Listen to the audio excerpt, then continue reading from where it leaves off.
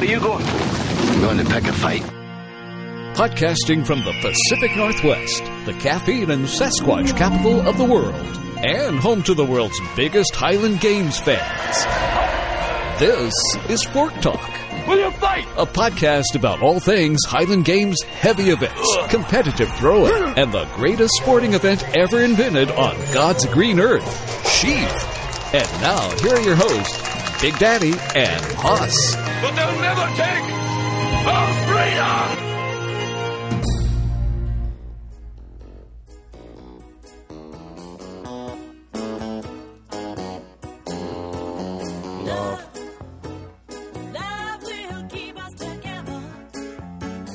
Thinking Big Daddy whatever. Aww. Some sweet talking bald guy comes along singing a song. Singing it, baby. Don't mess around, you just got to be song. Just stop. Stop. 'Cause I really love you. Stop. I've been thinking of you. Put your hands back on the table.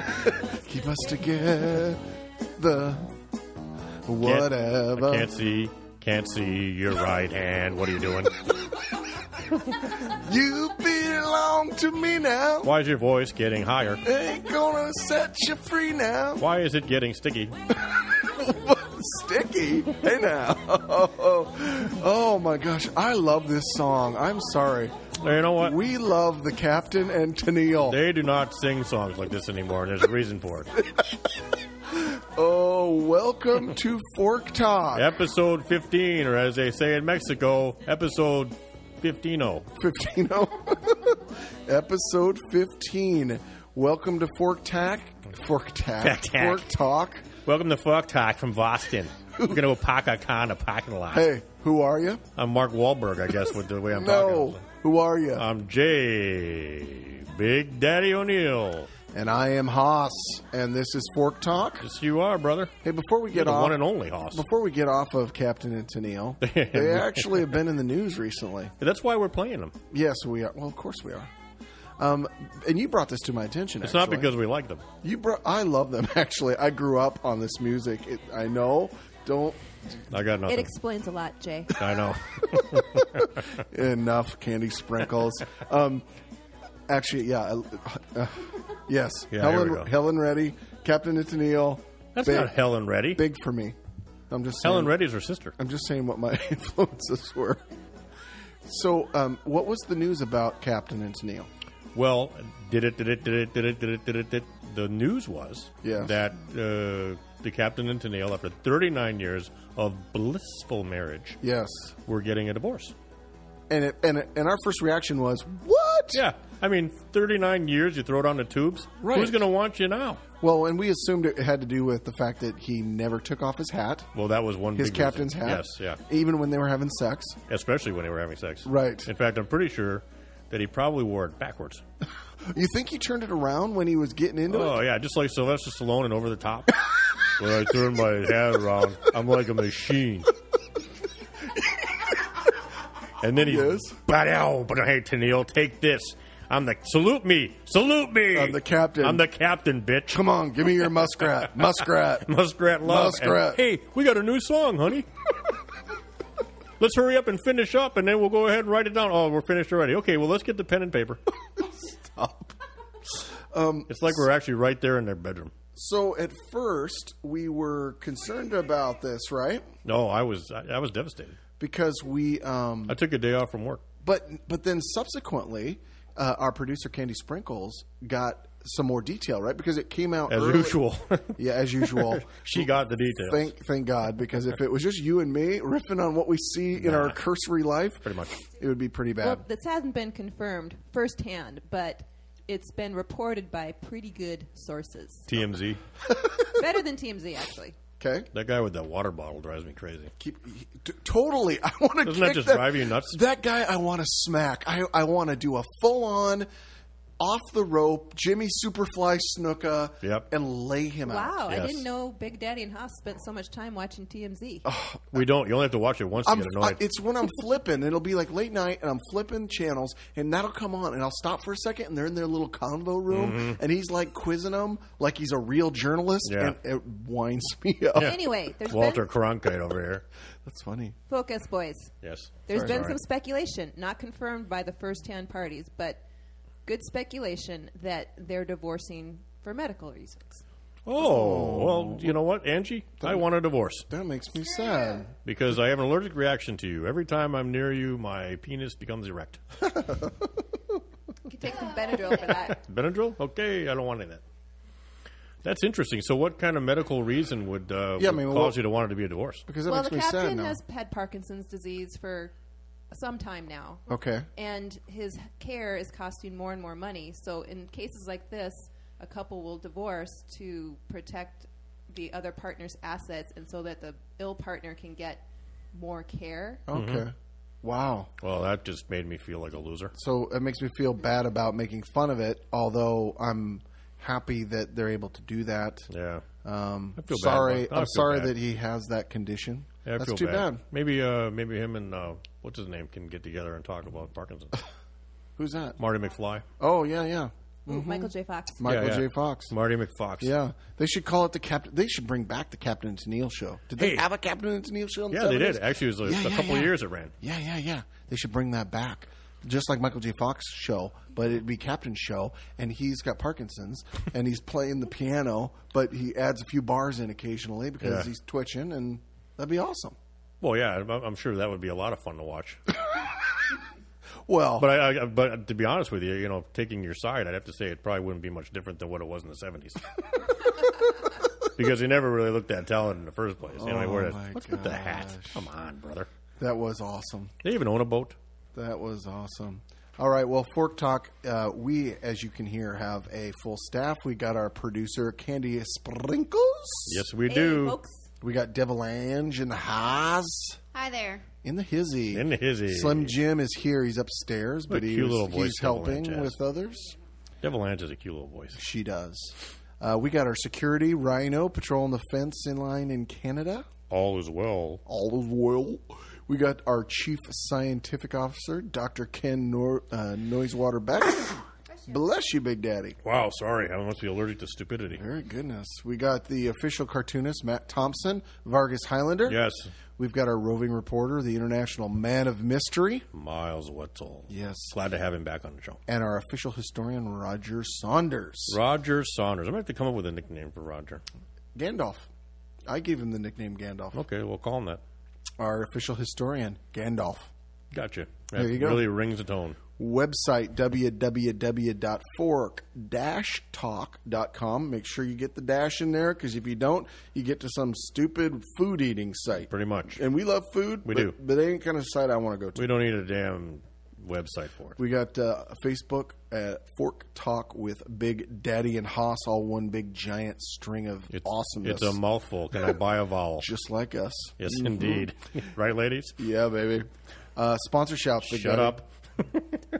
Sponsor shouts, Big Daddy. Sponsor shouts. Here we go. Greetings. I'm going to put my hand on my yeah, do it professional. Like Gary Marshall. Yes. Greetings, Fork Talk Nation. You work, train, throw hard. You eat right, and you need to sleep right. If those PRs are going to continue, if you wake up with more soreness than you went to bed with, it's time for a brand new mattress. You'll spend a third of your day in bed, so make sure it's comfortable so you can get some good rest and recovery. Oh, yeah. Please check out the Mattress Ranch in Alaska and Washington on mattressranch.com when it's time to replace that old piece of crap stuffing coming out of mattress that you have with all kinds of stains all over it. That you could probably take to your doctor's appointment and get 3 samples. And your urine sample, your urine, a stool sample. Okay, enough. Yeah, Max doesn't need that in the ad. You'll see the difference in price, quality, and honesty over the other guys. When you walk in there, these guys are honest. They will tell you to your face, "You're ugly. Here's a mattress for you." Stop. Thank you and throw far, Mattress Ranch says, because you know what? The owner's a thrower. He is, and well done on that. You're just getting better and better at this. You know what? I don't even know why we even have text in front of you. I don't even just go with it. I don't even know why I do this show anymore because I should actually be on TV. You should. I got a face for radio though. Hey, Big Daddy, we got a great show for the Fork Talk Nation. We do. We've got pop culture and current events. Let me say something. I'm going to break in here for a second. Yes, I know please. it's unusual for you, but we do have a great show here because you know what? We got a lot of stuff going on. Good stuff. We got a lot of stuff going on. Yep. So go ahead and Anything talk more about than it. that? Okay. We got pop culture and current events. We got a Science Corner is back with Dr. Ken Beck. Our favorite. Yeah, he's going to have something obscure and ridiculous and ridiculous to talk about. I'm sure. We love him for that. He's a good sport. There's actually some good science he actually puts in there because he actually does do some research, unlike you and I. Well, the thing about Ken, Dr. Beck is he's really a doctor. He's really a PhD in science. So he's no bullshit. And he knows his stuff. We have got an interview, great interview. This is our first one in a while. Yeah, we haven't had an interview since I think episode 9. I think it was, been a bit. or something like that. Yeah. So we've got an episode of interview with we can say who it is. Yeah. Gene Flynn. Gene Flynn is a fantastic thrower. One of the highlights of the games, and I think you're going to love that. World record holder in the sheaf.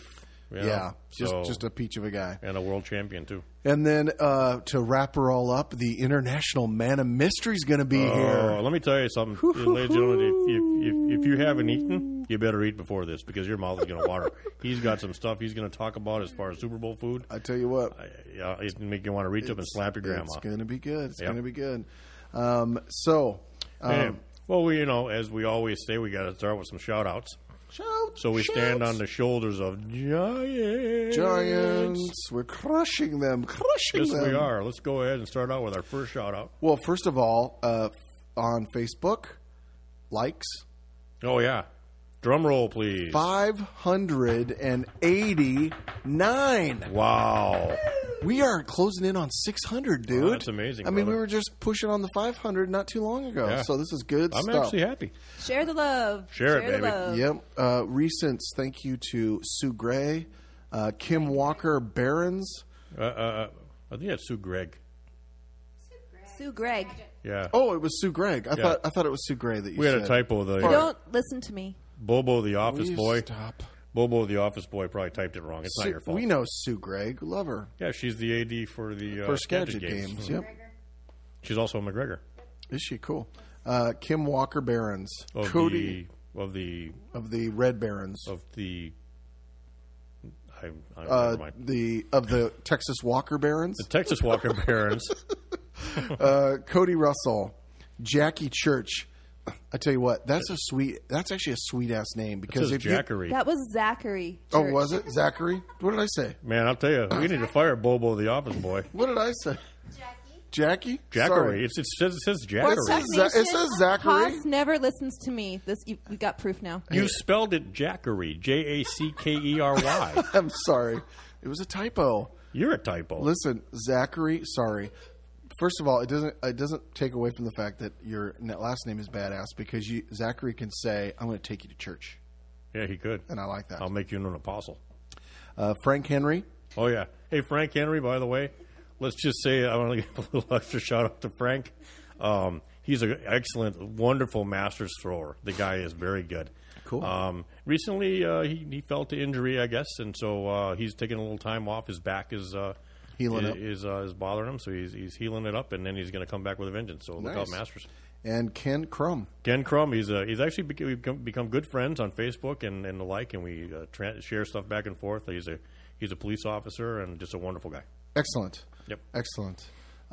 Musing's Big Daddy. Yes. So first of all, shouts to Audrey. Our very favorite number one fan. Audrey Rose Walker. Yep. Yes. Big Jim Walker's lovely daughter. She's going in for surgery on February 7th. Yes.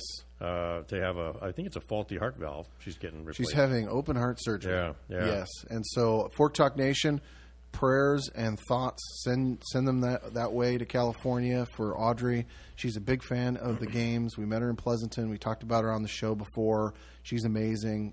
She inspires us. And she's going in for some serious stuff. She's got to be in the hospital for week or two for recovery. So shouts to her.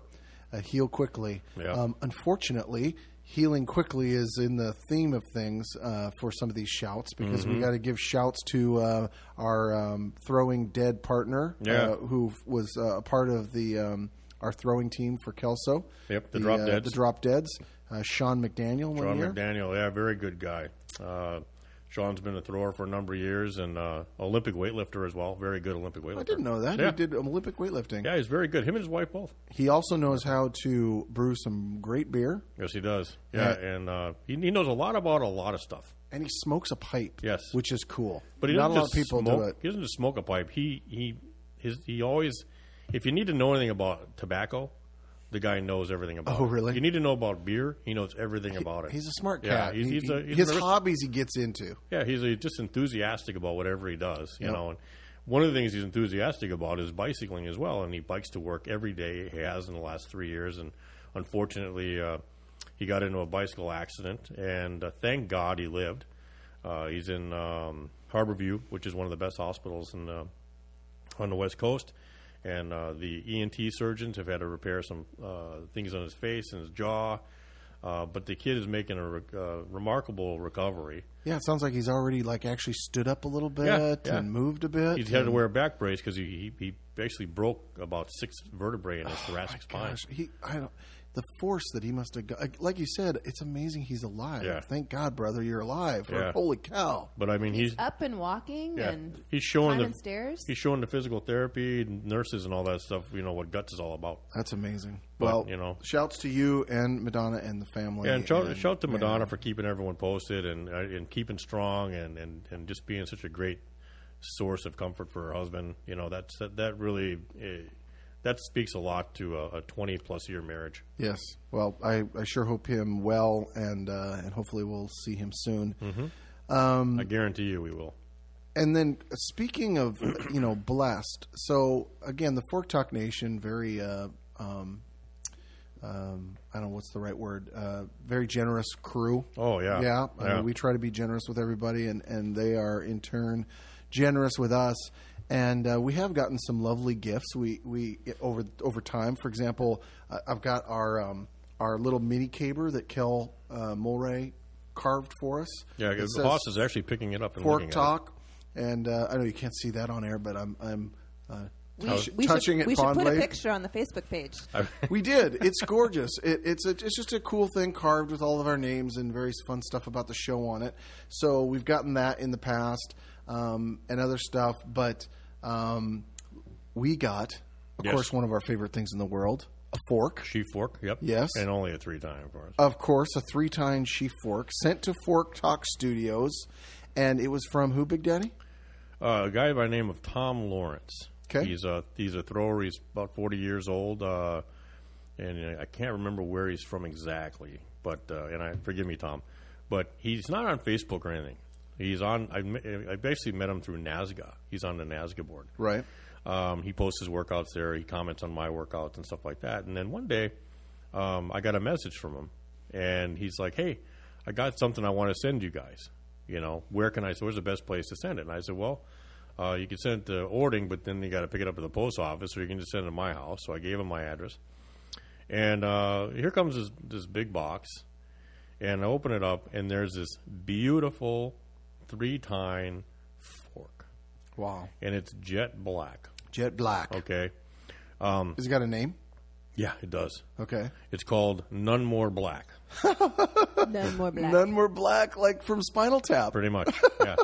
So the guy's obviously an avid listener to the show. He's a big fan and the whole 9 yards. It's his second fork he's made. He made one for himself, I believe. Okay. And then he made ours. Oh, my gosh. It's got the number on it, 2. Wow. But the tines are pre-World War II. They're powder-coated, which is the first time I've ever seen that in my life. I've never even heard of someone doing that, and it's amazing. The amazing thing is, how you take like a tuning fork, and you pinch the tines together? Yeah. And they, yeah. Well, this thing is, you pinch the tines on these things, and you can time it with a calendar because they do not stop. I'm telling you, this fork it's got a lot of spring in it, and it's gonna be fun to use this year. And I'm gonna make sure we video it and send it to him. Tom, I don't know how to express how awesome that is. Oh, thank you. I can't wait to put that in the Fork Talk bag. Yep. And it's gonna look really good sitting in the old Fork Talk bag. Oh, it will. Fantastic. Well, thank you so much. That's awesome stuff. And then shouts to Kel. While we're on forks, tell them all right. I know Fork Talk Nation. I know it's boring. We always shout to Kel. We love him. He's our one of our favorite fork makers. But Kel built a beautiful fork for one of our local throwers, Roger Moon, that we've talked about, who has the nickname of kind of like a Chewbacca thing because of his big red beard. Yeah. And we yell at him. He always wanted a fork named Fork Tard.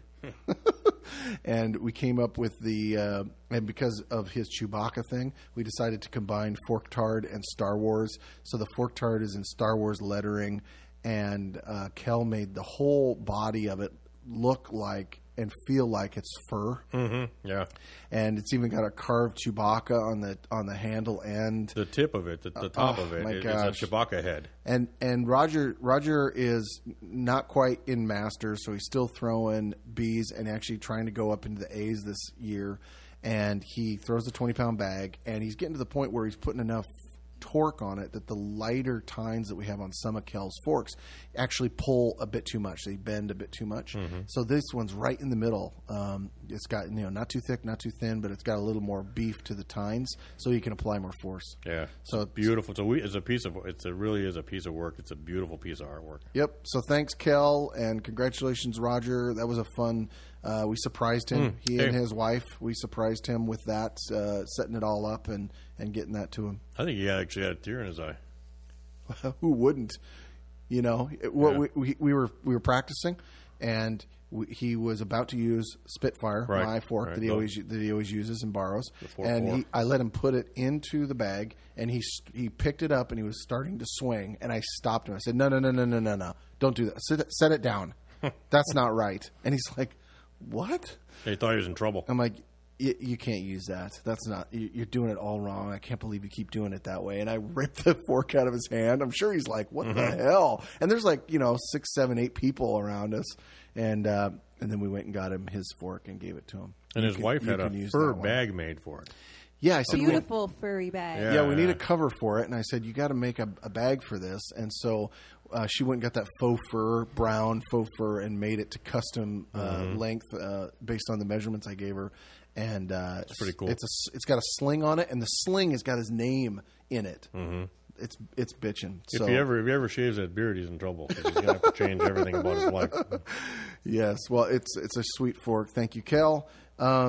And then Kittredge, we wanted to shout back out to Kittredge. Kittrick. Oh, is it Kittrick? Yeah. Boy, I'll tell you, Bobo the monkey boy from The Office is having a hell of a time with these damn really cool show sheets today. Fine. Sorry. It's one of our favorite names, Kittrick Sonnensen. Kittrick Rockstar Sonnensen. Thank you. Kittrick, he was giving us feedback after the Christmas episode on music we forgot. And what was the music, Candy Sprinkles, that it's from a group called the Dropkick Murphys, and it's called The Seasons Upon Us. I haven't looked at it. Yes. I'm sorry, Kittrick, but he says it's kick-ass. And you know what? It ain't. It's modern, Big Daddy. You'd say it's crap. It doesn't fit. Well, but I'll probably love it. It's it is Celtic, so that's a different. That's a whole different story. Oh, okay. You're gonna go. It's not some rap. Where some rapper takes an old Christmas song and then turns it into something he wants to. Jingle bells, Batman smells. It does not like that. Okay, it's an actual really good song with really good bagpipes and the whole nine. Lord Almighty. Thanks for the recommendation. We'll add it to the list. Thanks, Kittrick. Hey, Kittrick, next Christmas, you're invited to come join us. Excellent. And bring the Dropkick Murphys with you. All right, that's it for Shouts, Big Daddy. Let's move into pop culture. Pop culture. Yes. First of all, there was a couple interesting... Just pull that out of your back pocket? ...deaths in the news recently that I thought you might want to know about. Oh, well, thanks. First of all... Thanks for brightening my day. One of your favorite actors of all times, Dave Madden. Dave Madden played Reuben Kincaid at the Partridge Oh, Family. yeah. Old Reuben. Danny Yeah. Bonaducci was talking about him on his morning The show. lecherous old bastard that was their manager. Surprised he made it to the age of 82. He didn't look too healthy when he filmed the show. 82, that's right. Yeah. Yep. In Jacksonville, Florida is where he passed. So I grew up watching that show. Yeah, so I did too. It was Yeah. sad to see him go. Another one, Russell Johnson, the actor who played Professor on the Gilligan's Island. Oh, wow. I thought he was dead a long time ago. No, he just died of natural causes in Seattle, near us. What? Yeah. He was 89. So he did get off the island. But I think he lived on another island. I think he might have lived on Bainbridge. You think? That would make sense. I think Yeah. I wonder if he was surrounded by coconuts when he passed. He probably had some kind of heart situation, and he, instead of using a defibrillator, he said, "No, use the coconut ones I made," and they didn't work. Died. I'm sure he never got tired of hearing that shtick. Yeah. He's probably rolling over his grave now. Hey, Professor. Yeah. Well, we used to do that when I was in school. They'd say, "Anybody got any questions?" I'd say, "Yeah." If the professor was so smart, how come he couldn't use 2 coconuts and get the castaways off the island? They always loved that in science class. Oh, that's funny. Or my favorite was always this one. I know I'm digressing a bit. The hokey pokey. Is it really what it's all about? They love that one too. I'll tell you what. In 3rd grade, I was breaking them up, bro. I always felt that the professor was definitely stooping both of the girls on the island. The rest of the guys were ridiculously worthless. They didn't have a clue. I just have a feeling that the professor was getting it from both of those ladies. All 3. I read an article, Mrs. Hall. Mrs. Howell, too? Oh, yeah. I read an article about Little this minx. in Time. 1999, Time came out with the real story of the castaways. And it turns out that the professor was actually doing Mr. Howell. What? Yes.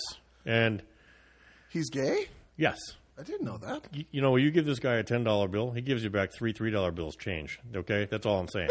All right? But the thing is Gilligan had erectile dysfunction, so he wasn't doing nothing. Skipper couldn't even see his penis. This so was that all, was this that was wasn't all in happening. a 60 Minutes report? No, it was in Time Magazine, 1999, April. You can look it up. Not. It is too. Go ahead. Pull it up. Pull that up, Candy Sprinkles. Let's find that. Thurston Howell III, Yes. actually, Jim Backus, he also played Mr. Magoo. Mr. Magoo. Yes. That man was known as the Mr. Magoo Mule. He had a penis the size of an army mule. Stop. It's true. Earmuffs. true. Kids, earmuffs, earmuffs. He was actually in love with Ginger, but he had sex with Marianne. Oh, jeez. I'm telling you, Big 1999. Daddy, Time Magazine didn't have digital archives going back to 1999. Oh, because that's too bad. Al Gore hadn't invented the internet quite yet. That's Gosh, too bad. so we can't confirm it. Sorry, Fork Talk Nation. Can't confirm nor deny it. Oh well. Hey, so this next topic is can be slightly I don't know, touchy, especially for Big Daddy. So I'm going to actually bring up some music that'll help with that. You can't get angry when you're listening to Muskrat Love. No. You can just get pissed off that they actually came up with a song that's stupid. I get all whimsical thinking about this song and looking at you, Big Daddy. Really? Yeah. You ever see the video? The reason why I brought this up is because we need to talk about Super Bowl. Yeah, we do. And first of all, I got to say, and Fork Talk Nation might not actually fully understand or know this, but during the middle of the season, you were pretty aggressive with your comments about the Seahawks. You being a Washington State resident, but never, ever have been a Seahawks fan. Never. And you think all Seahawks fans are fair weather and crappy and all that, and you don't like the team. And You might even say they're bandwagon. you're a Steeler guy and all that. Yeah. So, and at one point, I took the bait and got in on the banter and threw down the bet, which you were fired up and said, "Hell yeah, okay, finally someone's got the balls to have a bet." I'll take it. And it was when we had a really important home stand, and we had the 49ers, I think, were coming to town. And you're like, "There's no way they're going to win. I think it was the Saints, We're honey. going to lose to the Saints or the 49ers, whatever it was." Yeah. And so we took the bet. The bet was, I lose, I make you an awesome cigar tray thing for your porch deal. Mm-hmm. You lose, you have to shut your yapper about all things Seahawks negative. Pretty much. For the rest of the season. Yes, indeed. Yes. And I got to say, with only a few exceptions where it was right at the edge, you did honor your bet, and I'm very proud of you. Thank you very much. It wasn't easy. It wasn't easy. You held back a lot. There was another one, too, that is Fork Talk related, and that it has to do with sheaf.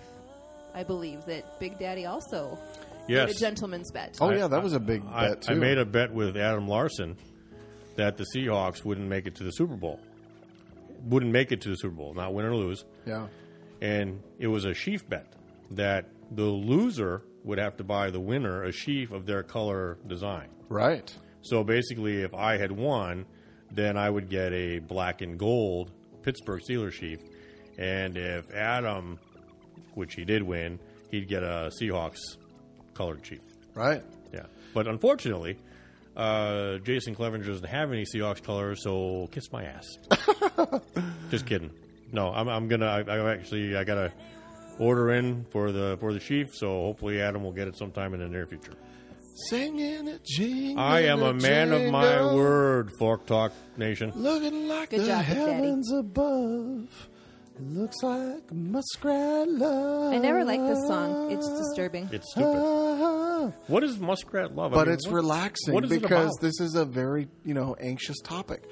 So on Super Bowl, it's Super Bowl weekend. I'm quite excited, of course, because I am a Seahawks fan. Not fair weather, been so since I was a kid. Are we going to talk about commercials? We are. We're going to talk about it all. So, Big Daddy, what do you like about Seahawks? Oh, what do I like about the Seahawks? That's an easy one. What do you? Nothing. What do you like? Do you No. I want to go on record here. Yeah. Okay.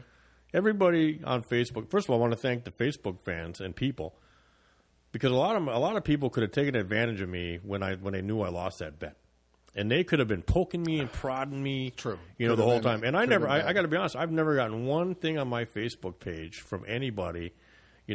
Thrown in my face about a Seahawks win or Seahawks anything. So right. I got to give a little shout out to everybody on Facebook for that. And I'm, because I could have really nobody was rubbing it in. Nobody was Seahawks really fans rubbing are it. classy. Classy. Yeah, they are just as classy as Marshawn Lynch. Anyway, so the bottom line is plenty classy. So that's kind of the thing. But there are some things I like about the Seahawks. First of all, I love the coach Pete Carroll. He's a good guy. He's a great coach. And if you know football, you know good football coaches, and he's one. Right. The second thing I like about him is I like their quarterback, Wilson. Yep. I think he's a very nice kid. I think he's very classy, very educated, very well-spoken, and I just like what he has to say. I love the fact that him and his wife visit Children's Hospital, and see the kids every weekend when they have some time off. Yep. Just that kind of stuff goes really far with me. There are some other things, about the team I don't like, but I'll keep that mum until after the Super Bowl. Right. But, I don't hate everything about them. I just hate, and here's another thing. One of my good friends is the chief of security out there. That's right. He offered me a ticket at the playoffs on the day of my birthday, January 19th. I would have been at the playoffs in the stadium and a sideline pass. Nice. I turned it down. You're a crazy bastard. I may be crazy. He said, you can sell the damn thing. I said, I don't even want it. I don't even want it. Don't talk to me about it. But you know what? That's me. I stick to my convictions. That's good. Well, tell you what. I love Super Bowl. Regardless of who's playing, I think it's usually a fun game. At least I hope it's going to be a good game, always. Well, it's really become almost a national holiday. Totally. I think this is shaping up to be a good game. I think you got two good teams. They balance each other out well. I think it's going to be a close game. I think it may live up to the hype. The question always at Super Bowl is the game going to live up to the hype, right? Because sometimes it's total blowout one way or the other. And more often than not, it is. Actually, it doesn't turn out to be much of a game. Well, yeah, there were many years during the Broncos' heyday before they actually won the Super Bowl that you knew, they went 3-4 times, then they lost every time they were going to. Right. You knew they were going to do it. They lost, and they would lose handily. Mm-hmm. And the Vikings had a 4 Super Bowl stretch. Yeah, and lost them. Lost them all. But it shows that the the AFC and NFC have become more equal now. Where True. back in the day, the AFC just wasn't as strong, and now it's actually a lot stronger, and it's it's stronger than some of the NFC. Yeah, that's good. Do you get into the commercial bits? You know, I mean, they're up to $1 million. They're up to several $1 million for a 30-second commercial. Do you get into the commercials? Do you like watching the first commercials or any of the funny ones? You know, I think, you know, when you try to make something even more different than you've made it in the past, it just doesn't cut it, you know. You know, remember the Clydesdale commercial? Yeah, yeah. With the Budweiser Clydesdale playing football? That was cool. And they're going to have another one. This year's is going to be even better. I've already seen it because they've leaked them all online. Yeah, Right. I saw that. It's actually very cute. It's going to make Big Daddy, you Weep. will have tears in your eyes. Well, that'd be interesting since I had my tear ducts removed as a child. But, yeah, I mean, the commercials are cool. And, They can be. Well, you know, when I was stationed in Okinawa, the Super Bowl was so big that, you know, everything was played later there. So basically the Super Bowl didn't play until 2 o'clock in the morning. Right. And so you got Monday off or a half day off Monday. Yeah. You know, which is pretty cool. So Right. that says something about how big the Super Bowl truly is, you know. Yep, it's getting big. It's getting big. They used to have Super Bowl, when we lived in London, they had Super Bowl parties at bars, and people would be up, you know, until the wee hours in the morning watching the game. Yeah. Pretty much. What do you like to get a particular type of food eaten on for Super Bowl? Because food seems to be important for Super Bowl. Yeah, I mean, you know, food is a big thing, definitely. You know, I think everybody likes wings and, you know, stuff like that. Right. And, you know, pizza, the normal stuff. I'm sure it's probably one of Domino's and to take out delivery places, probably one of the biggest days. Huge night, You know, so. Yeah. Oh, Route 66 Pizza in Ording, which is Fork Talk Nation. If you're ever in Ording, go to Route 66 Pizza. Best pizza ever. I got a question for you. Yes. Why is she talking? Don't I know. thought she was just supposed to use that when she was doing producer stuff. Now she's like a third member of the show. No. Don't know.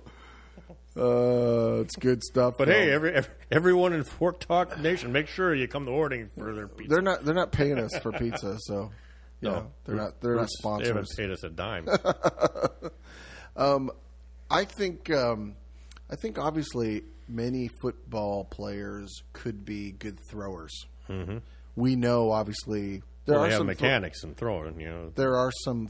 There's actually a thrower, at least one thrower I know that has played football into the. You. Yeah. Robin Robin Knievel. That's right. Robin played for the Oregon Ducks, right? He actually, I think he had a pro tryout as well. Charlie Latt. Oh, he did. Yeah. Charlie Latt. Charlie Latt played Played- college did- ball. Where did he play college ball? I don't know.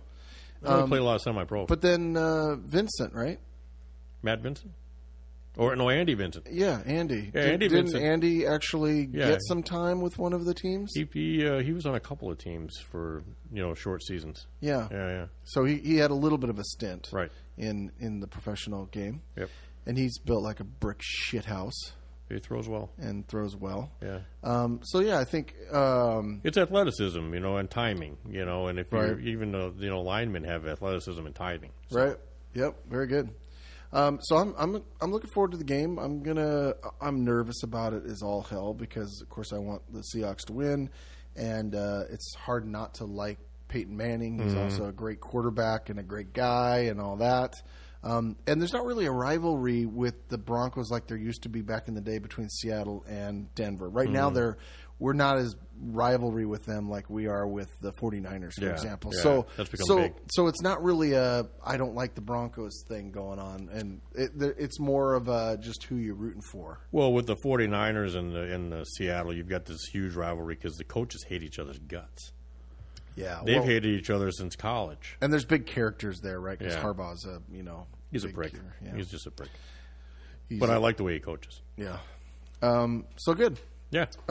It is also, Big Daddy, Oscar season. Yes, it is. Yes? Your favorite time of year. Well, I like movies, definitely. As much as I love movies, I really am not. You love popcorn even more. I'm not too into the Oscars. You're not? Not really. No. But it does. It always tends to make me think. Well, should I go see a couple of these movies if I haven't gotten to them that have been up for awards? You know, I've noticed, and you can back me up on this, but it seems to me like the Oscars have actually almost become a commercial for movies, where the movie comes out, but the Oscars, they get nominated, and everyone goes to see the movie. Yeah, I think you're right. I think you're right. Movies that I wouldn't normally ever see, now you're out going to see them. Right. No Country for Old Men.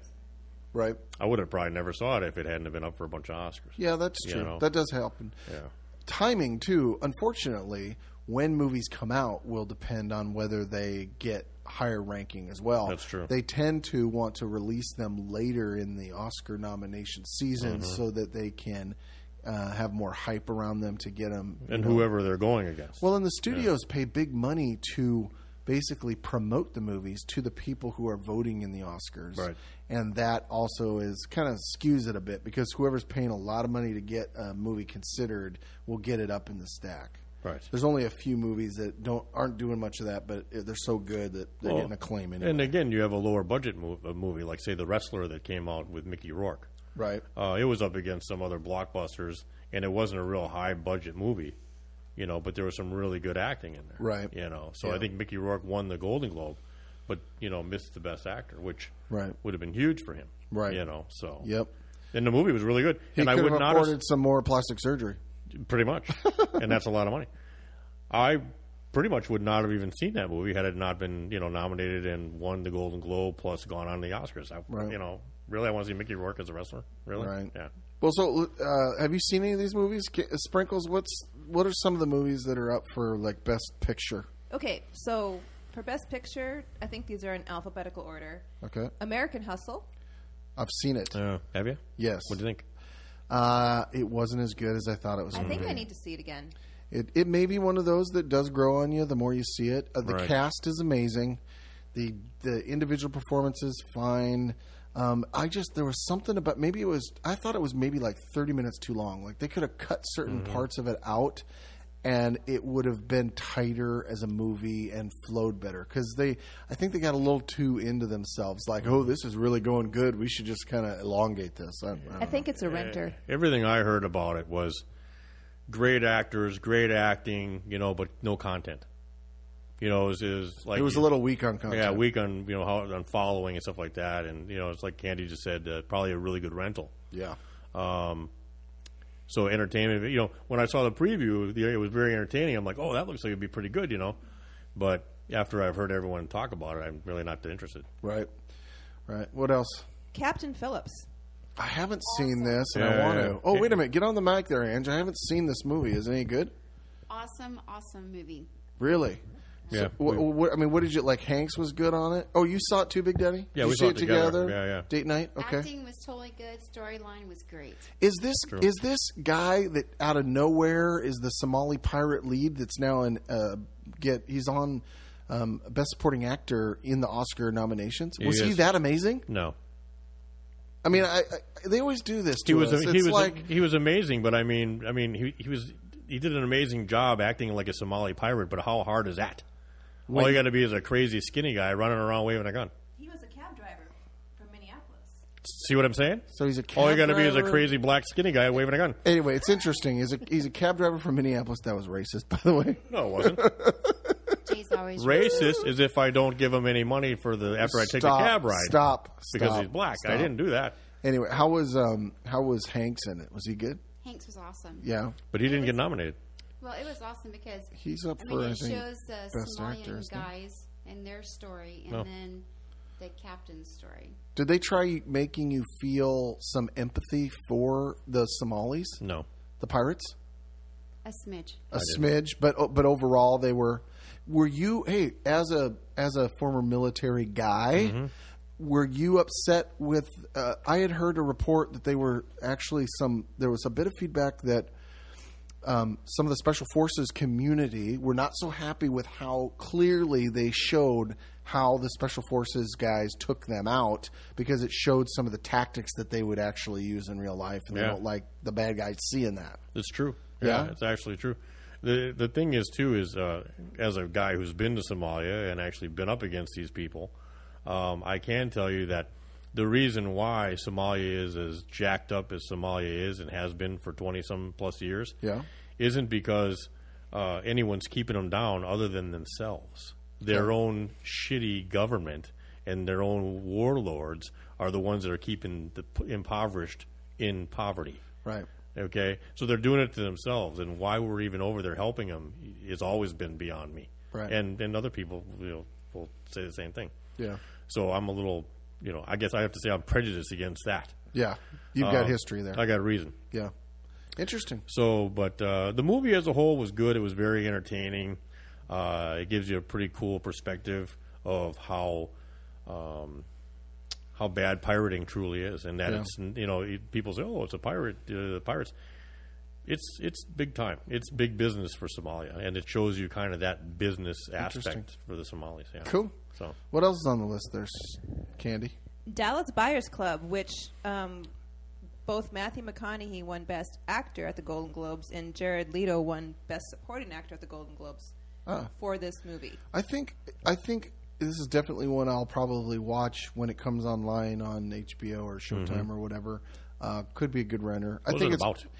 It's about a guy who was in Texas who was fairly homophobic himself and not very accepting of other people's sexual preferences and this and that, and contracted AIDS through, was it drug use? Or? I don't know, but the Matthew McConaughey character got HIV, so then this was very early in the AIDS stuff, and he wanted to get certain drugs that you couldn't get in the U.S., so he formed this buying club to get these drugs, these pharmaceuticals. They went international to basically bring in drugs illegally in the early stages of the AIDS epidemic to help the guys that were getting it. But it was an interesting movie because he was not in the lifestyle, nor was he a fan, and then changed his tune. He ended up forming a friendship with this transgender.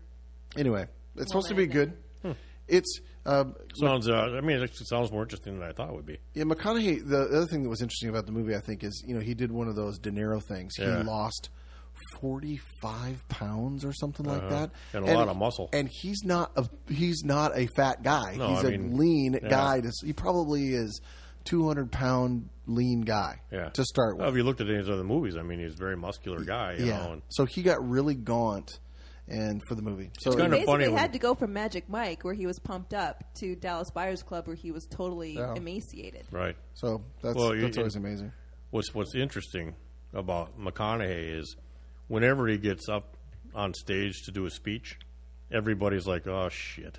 Right. McConaughey is going to talk again. Another stupid Texas story. Right. One time he got up there, he was talking about George Strait and how he had a pair of custom George Strait boots, and it helped him get laid. Yeah, and everyone in the audience was like, "Shut up." The only McConaughey story that I've ever liked is I read an article once where he was talking about in the early days when he was finding success as an actor and he had some money. He and his buddies, kind of like a Mark Wahlberg thing, they had their entourage and they would do these road trips between like California to Texas and to New York, and they had this like old school van that was pimped out. And they would go on these road trips, and so that they didn't have to stop on the road trips, they drilled a hole in the back through the floor, in the back of the thing, through the metal, put in a big tube with a big funnel on the end of it, and then you just go to the back like the piss hole in Goon, and you just pee in the funnel, and it would onto the highway, and then they wouldn't have to stop because they were basically drinking road pops all the way. Hey. We'll get that for you and People do that on boats all the time. We'll get that. There she goes again. I know. Producer. A non sequitur. Yeah. I'm going to get one of those for Angie. Drill a hole in the door of the car. What else is on that list, Steph? Gravity. Oh. Sandra Bullock, George Clooney. I'm not sure I want to see this movie, even though everybody likes it. Did you see it?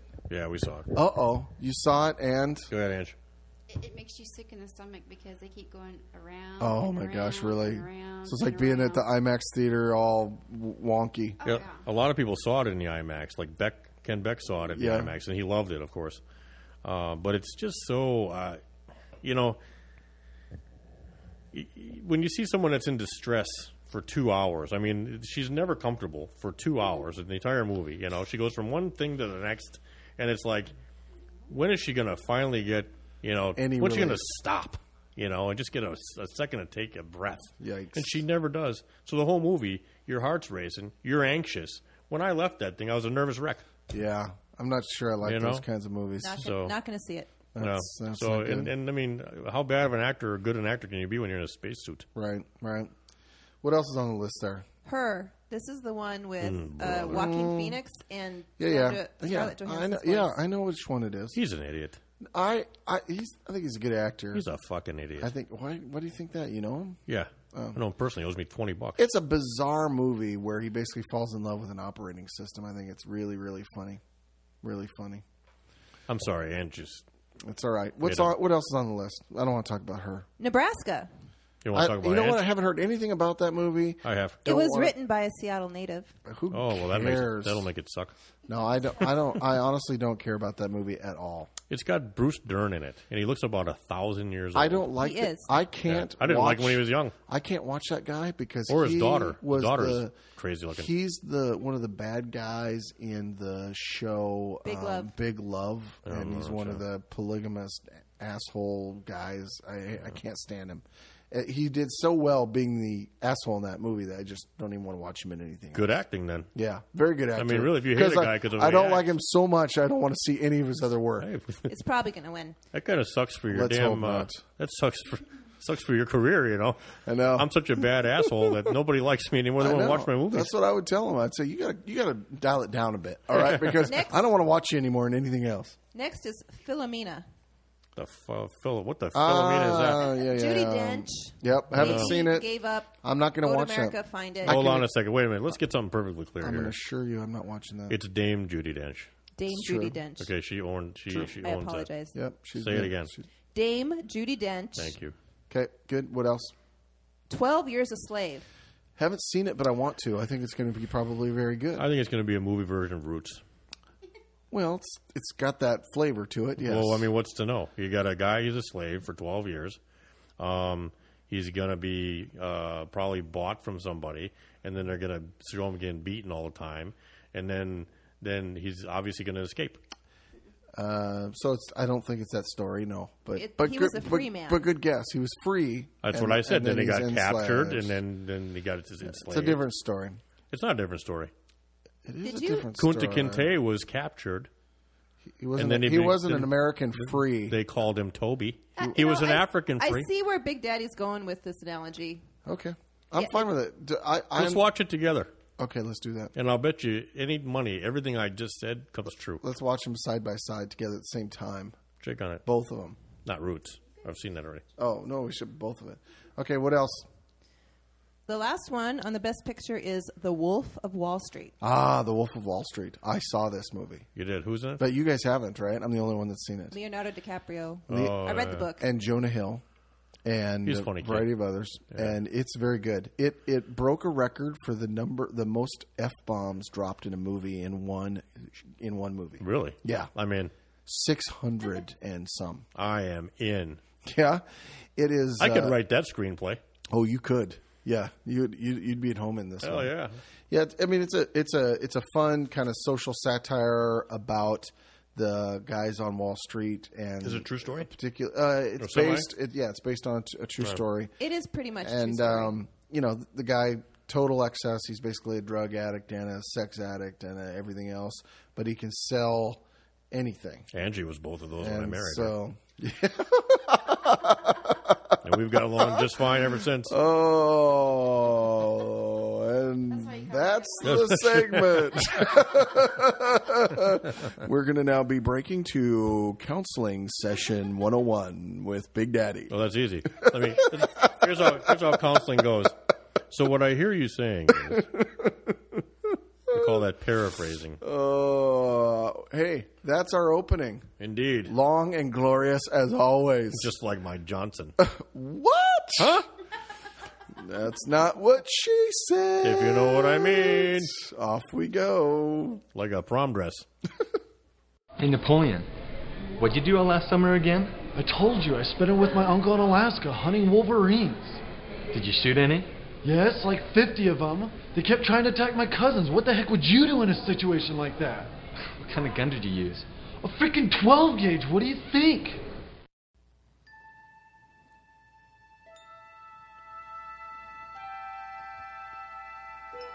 Oh, Oh. Big Daddy. Yes. You know what that means? I do.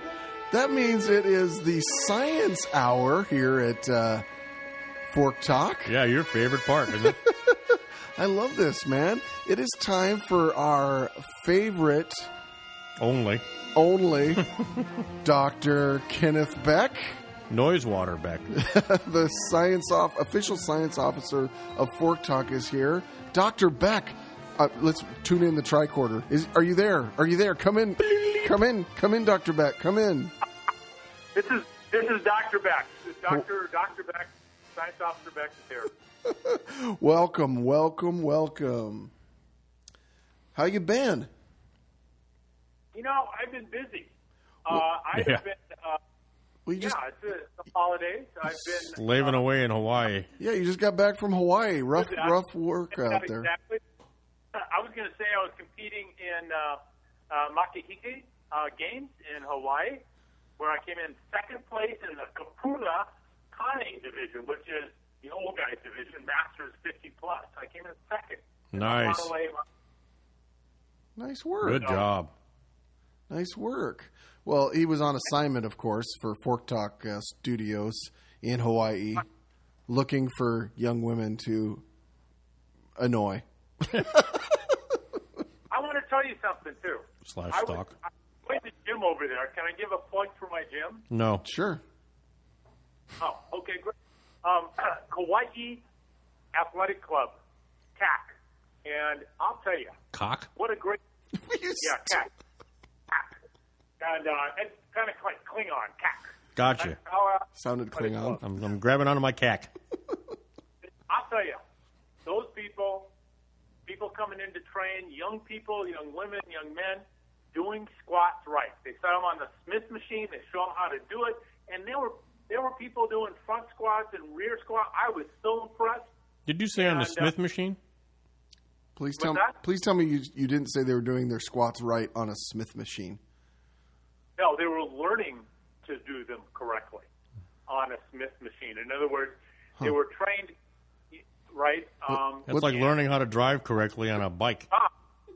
When the people came off of that after a couple of weeks, I was just impressed. This young woman doing front squats with a bunch of weight, and I said, "How long have you been doing that?" 2 weeks, but I started on the Smith machine, trained there, and I go like, "Wow, fantastic!" I'm just blown away by these people. And here's the other: you go in the stores, and the young women that you might have just seen, or young men, young women who were into yoga before, have that yoga mat, eating fruit cups and vegetables.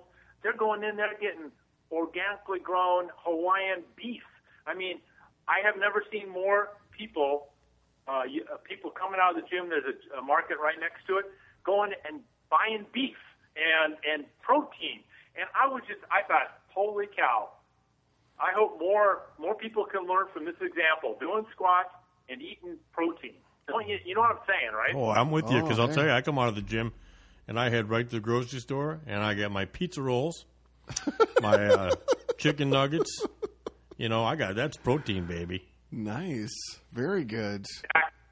So here's my shout out to the people I met. Jimmy there. Jimmy at the Kauai Athletic Club, and Kumu and Janice. The other people out there, they were awesome, and they accepted me like part of the Ohana, part of the family. Had a great time for my month out there on Kauai. Nice. That's pretty good considering you're a Holly. Look, he's talking all Hawaiian. Oh yeah. Kukuki. All right. So anyway, let's get into it. Yeah, Ken. Did you go to a club there called Kamanawanabanya? No. He went the one next door. Kamanawanalea. Oh, that one. That's a whole different conversation. That science officer shouldn't be saying that on Fork Talk. True. That's why they let me do that. That's a separate segment. So Ken, here's the deal.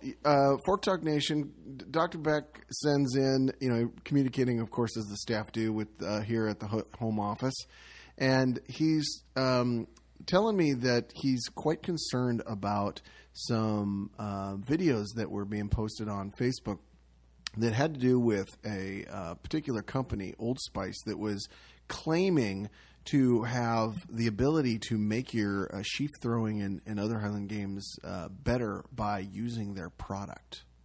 And you were, of course, you were incensed by that in some way, were you not, Mr. Beck?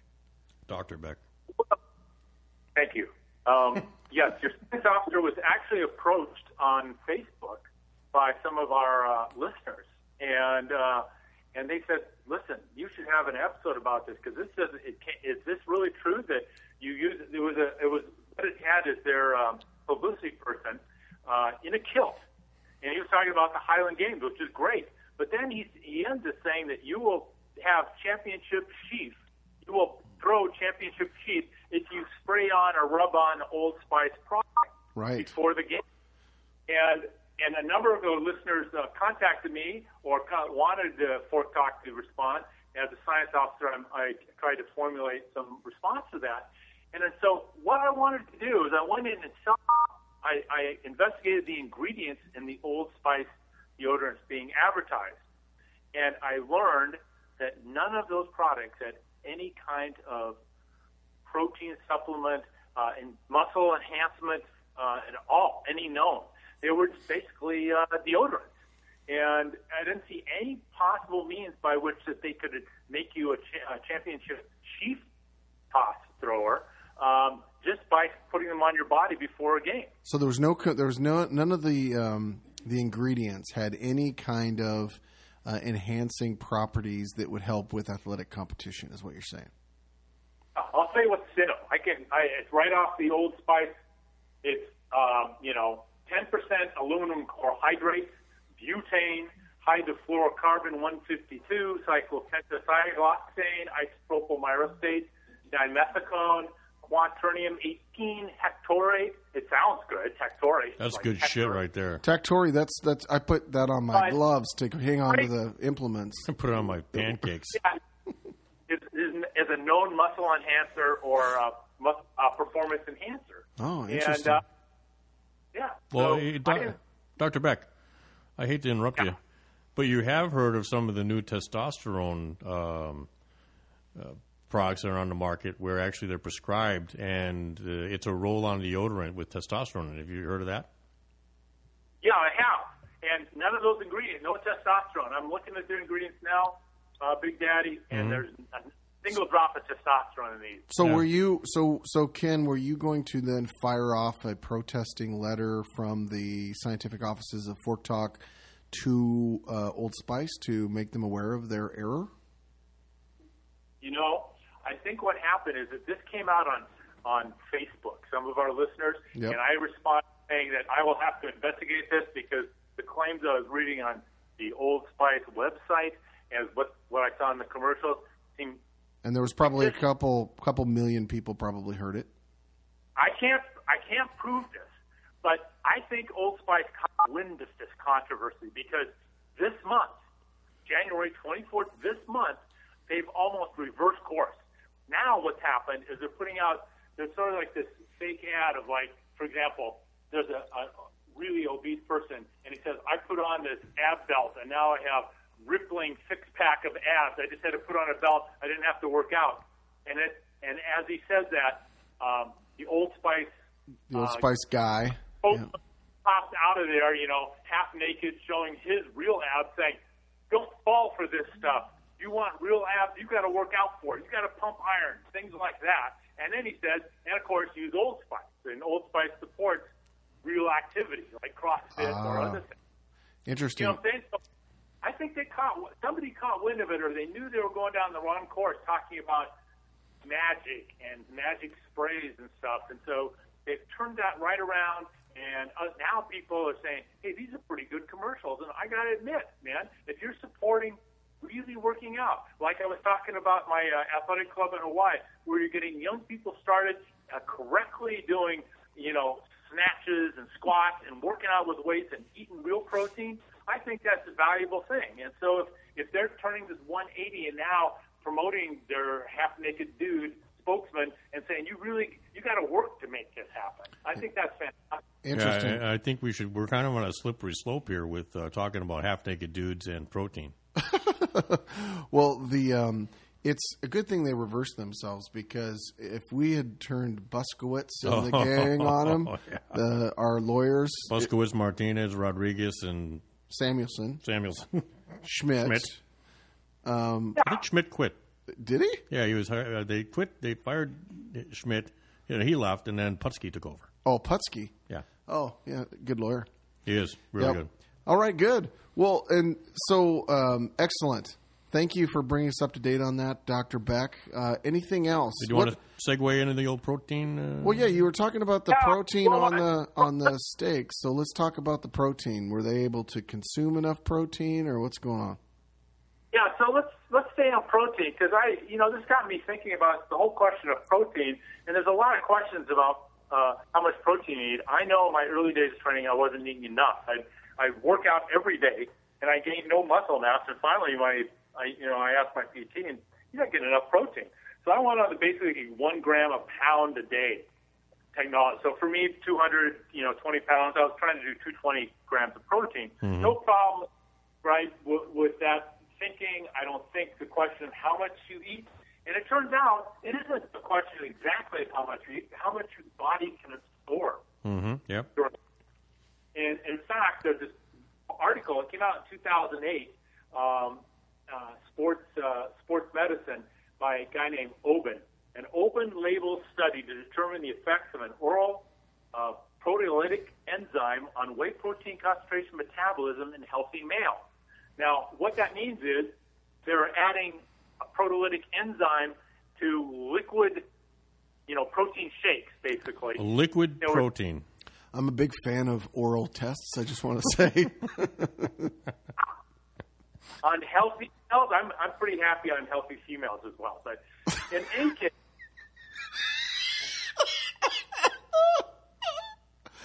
Continue. You just blew an O-ring, didn't you? Guys, we're talking science. So they did this study, and they added these enzymes to liquid, protein shakes, and they found out that the body, through, different techniques that they use to measure nitrogen loss and what have you, they found out that the human body would absorb more protein if you add enzymes to the liquid shake. And some mixtures actually do that. The other thing they found out, which is probably a cheaper way and an easier way for us to have our specific protein shake that we like, is if you add some bulk with fiber into it, like oatmeal, or if instead of using milk on your cereal in the morning, you pour your protein shake on the cereal and eat it with the cereal. That actually slows the digestive process, so you'll absorb all the proteins in your shake. Mm-hmm. I've read that as well. Yeah, so that's a great thing for people to know. A lot of people don't know that the part of your intestines that absorbs protein, liquid passes through it in an hour and a half, and you can only absorb 10 grams an hour of protein. So that means you're only getting 15 plus, 20 grams of protein out of a liquid shake that may have twice that much or more. Well, yeah, you get these protein shakes with 50 grams, right? And you mix them up, and you're taking 50 grams of protein, and you drink it. You're probably only absorbing, a quarter of whatever you're taking in, maybe. Yeah, like you said, it'll go through the intestines in an hour and a half. You can only absorb 15, 20 grams. I read a study back in the early 2000s that actually said that they figure that without any enhancement whatsoever, that the human body could absorb 33 grams of protein in a 3-hour period, which is about right from what you're saying, 10 grams per hour. So I believe that as well. Interesting. Good stuff. So I thought kind of interesting for our listeners and stuff. In any case, I don't want to bore you with more science, but that's what I got so far. No, I mean that's what you're here for, Dr. Beck. You're here to bore us with science, and that's what we pay you good money for. That's for sure. The butt of a joke, but that's okay. No, that's what I got Hoss for. Hoss is the butt of my jokes.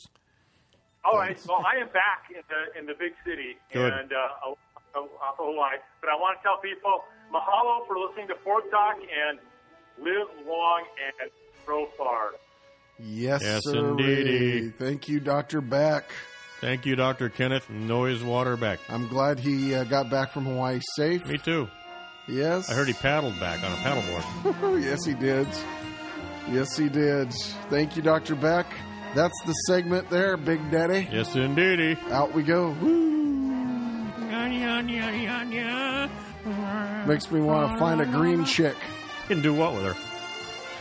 Nothing. Give her some antibiotics. That's what I would do.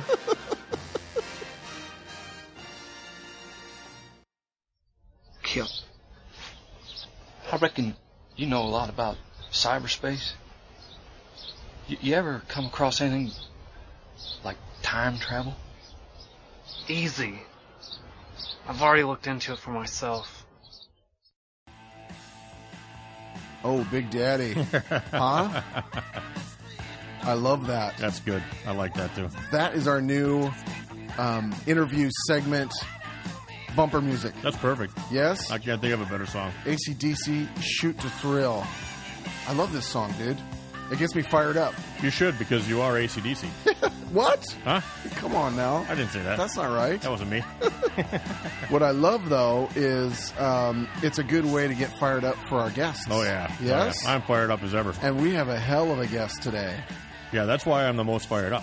Because to date, this is one of my very favorite guests ever. Really? Yeah. Fantastic. We've interviewed Ryan Vieira. We've interviewed Miles Wetzel. We've interviewed a whole slew of great people. But you know what? This guy is the shiznit. The shiznit of the Nizzle-Schnitz? Exactly. So here we go. All the way from Kitty Hawk, North Carolina, where they got a shitload of snow this last week, by the way. We got my good friend, world champion, Highland Games, Gene Flynn. Woohoo! How's it going, Big Gene? Yeah, doing good, man. Thanks for having me, brother. No problem, my man.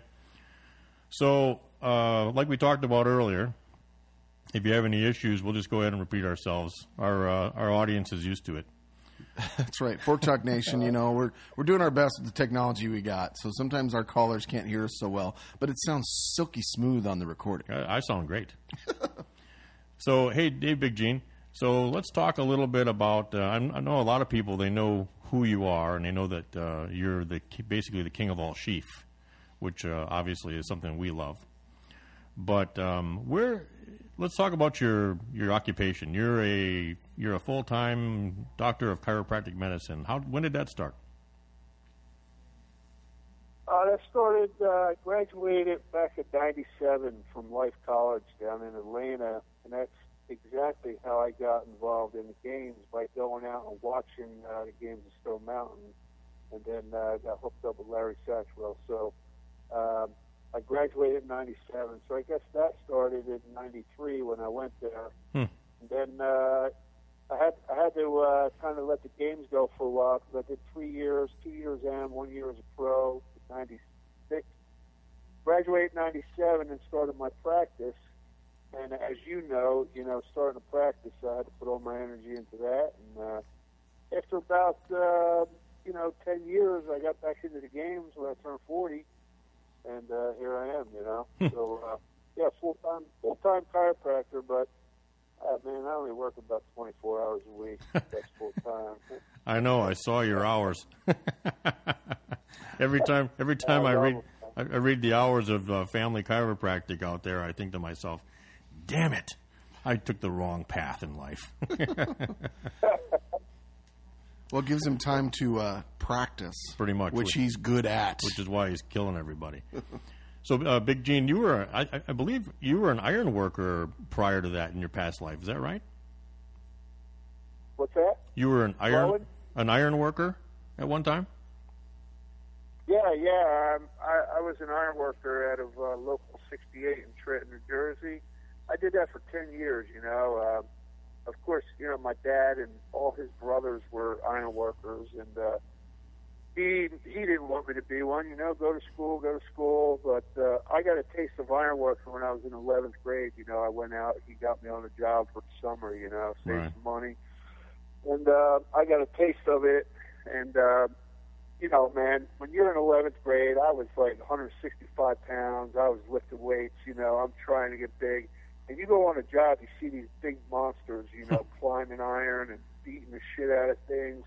You're like, man, I want to do this, Right. So I went to college right out of high school, and of course, man, I failed out. I didn't want to be there, and so I got into the the apprenticeship program was a 3-year program as you worked. Mm-hmm.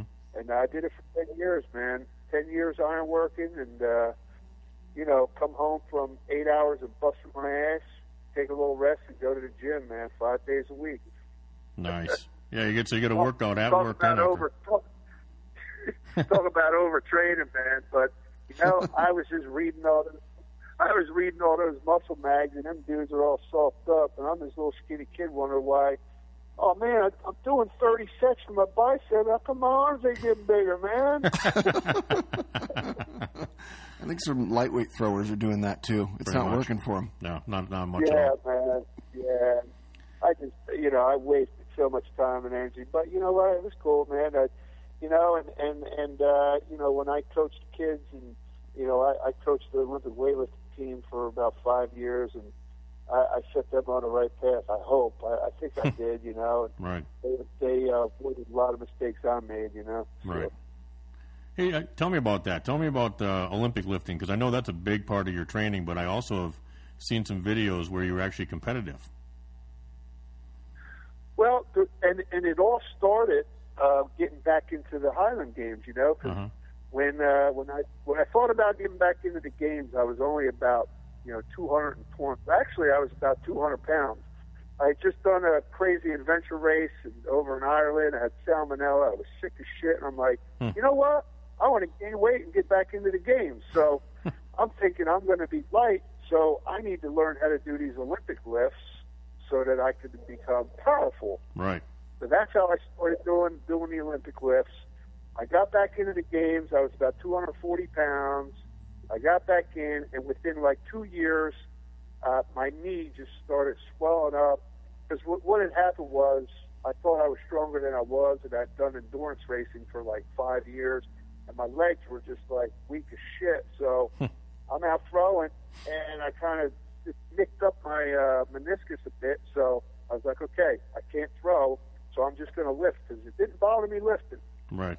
So then I'm like, all right, I'm getting these Olympic lifts down. Let me take a kid on, and because I had a family was coming into the office, and the kid was a wrestler, and his dad wanted me to get him strong. I'm like, I got the perfect thing. And from that, I went from one kid to at one time I had 54 kids training. I had 8 platforms in my gym, all going at one time. I had 3 sessions going, beginner, intermediate, advanced. And that just ballooned into, we won national championships. I had 2 kids, 17 and under. One made the Pan American team, one made the world team, went to Thailand, the other 2 went to Ecuador. And we're just this little island here, man. And wow, that's amazing. I just dedicated my life to it. I kind of, I kind of burned out on it because that's, I was doing that frickin' 6 days a week, and I was charging the kids gym fee, $30 a month. You got me private, for 6 days a week, you know. But it was all worth it, man. It was all worth it, and a lot of these kids still come back from college and they're still lifting. They're not competing, but they're still working out. You know what I mean? Right. So, yeah. It was a good thing, man. It was a good thing, man. We won a national championship. We won AAUs. I had a couple of national champs. And I had a world team member and a Pan American team member. So, geez, that's amazing. I was doing something right. That's fantastic. Yeah. We on our last episode, Big Daddy, we talked about giving back, and holy cow, 50 plus kids in a program helping to push them in their personal journey. Dude, for powerlifting, that's insane. If I would have had that kind of coaching, at that age, holy mackerel, that would have been awesome. Well, yeah, I mean, look at what we get out of Gene's video stuff when he just contributes a YouTube video on here's a drill I'm doing, and everybody just goes gaga over it. Like, can you imagine being a kid and getting that 6-7 days a week? Well, I'm the one that went gaga, and then I made it go viral because I'm so popular. Well, this is true. This is true. Hey, Gene, this is Haas. I'd like to personally thank you for moving up to the 50-plus class.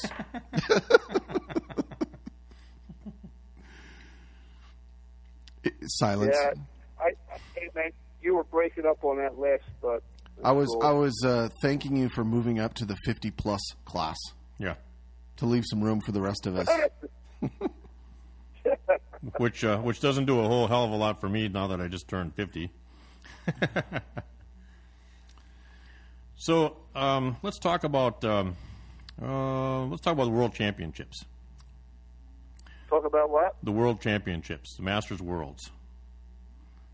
Masters Worlds? Yeah. What years did you go, and what were your? I know you won a bunch of them, but what were your places and all that good stuff? Your history of World Highland Games.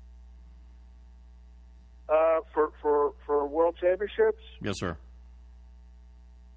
All right. My first one was 2009. I went over to Inverness, and I got beat by Mark McDonald and actually Burl Conrad. He took second, so I ended up third. That was my first World Championships. And then after that, I won the year after. I won in Colorado, and then took a year off. I didn't go to Canada, and then I won 2013 in where was that, Greenville? 2012 in Greenville. Right. And then I won in New Mexico, and I think Colorado was still my best game, man. I threw like 50 and 70 with the weights. I think 72 with the light. I threw like 101 and 124 or something with the hammers. And I set a world record in the sheaf at that game at like 36, I believe. That's right. I remember. So yeah, I had a pretty stellar game there, man. I was just fired up for the year before, and had a really good off season. I went and visited my good friend Ryan out there in California, man. He and I go back into the 90s when we, competed against each other, and he had me out for I stayed with him for like a week, and he corrected a lot of things with my hammers and weight for height. And, my weights, he tried, but the weights, man. My lightweight always haunted me. I was either like a 72, 74 guy, or I was like a 62 guy. There was hardly any in betweens, man. It's like, what the hell is this, man? This freaking lightweight is killing. It's just like you're searching for like, what is it? And you just can't quite find it, Yeah. Well, that's, to me, like my gauge actually of how well I'm throwing at a games is how well my lightweight goes. I feel like if my lightweight is on, it feels like my game is on. I can relax the rest of the day, But if my lightweight is off, I feel like I'm just jacked, Yeah, man. Well, the thing is, it's like I pretty much got into the games, man. I was just a meathead, So all the heavy events, the static events and the heavyweight were always good because I was just a meathead. That lightweight, man, you got to be technical and you got to separate and you got to hit that frickin' thing just right, or it ain't going nowhere. That's right. Yeah, you can be as strong as you want to. It ain't going. Yep. You know what Gene can comment on as well, Big Daddy? What's that? A member of our staff, the International Man of Mystery, Miles Wetzel, at the last World Championships, he called in to let us know that Gene had won. Right. And I got the impression that Miles had been imbibing before they got on the bus to go back where they were. For those listeners who don't understand what that means, drinking a lot. Drinking a lot, yes. So the question for Gene may be, how embarrassing was Miles on that bus on the way back to the hotel? Wait, say that again. The question for me is what? How embarrassing was Miles when he was on that bus coming back from the World Championships and he was drunk? Was he embarrassing to you? I can't quite make you out, man. Oh, man. Oh, such a good question, too. I think he's actually doing it on purpose. He probably is. Tell us a little bit about Miles Wetzel. Okay, what about Miles? What do you think about him? What do I think about Miles? Yeah, tell us what you think about old Miles. Miles to me is, first of all, he's an inspiration, man. The dude, everybody knows what the hell he's been through, and he's just, man, he's getting better now than he was before, you know. Mm-hmm. And he is an inspiration, man. He just motivates the hell out of me. And when I see him on the field, I mean, you know, we hang out. Besides, like, laughing my ass off the whole time, he just, I don't know, he's just got an aura about him that just makes you want to just excel and almost like, and like, I'm doing this, I want to see Miles smile, you know what I mean? Mm-hmm. I remember he set a world record the same day I did in Colorado, and man, he was just so fired up, and it was just awesome to see that, you know what I mean? Right. Yeah, he talked about that pretty fondly. Yeah, man, he's just he's an inspiration, man. He motivates the hell out of me, and you know, he always texts me, you know, hey, take every Saturday morning, man. I'm at the gym. He's like, taking the field, you know, taking the field. So he's, you know, the man is just working his ass off out there, and you know, it's just amazing, you know. Yeah. It's a bionic man. Well, and you know, that's the thing I always talk about. You know, you talk about getting bitten by the iron bug, you know, the lifting bug. And some people, they get bit by it, and, you know, it lasts a couple of years or whatever. But some people, it bites, and it bites them for life. And Miles is one of those characters. I mean, he's lifetime lifter. Yeah, he's a lifer. I consider myself a lifer. I mean, I've been training since about 10th grade of high school. I've never stopped. And through all the things I've done, you know, like crazy shit, adventure racing, soccer, ultimate frisbee, all this shit, my first love was always lifting. Mm-hmm. And, you know, I came from a bodybuilding background, even though I did one bodybuilding show, but when I was younger, it was just, you know, bodybuilding groups, but lift as heavy as you can, everything heavy, because I just wanted to be strong, big and strong, big and strong, big and strong. Yeah.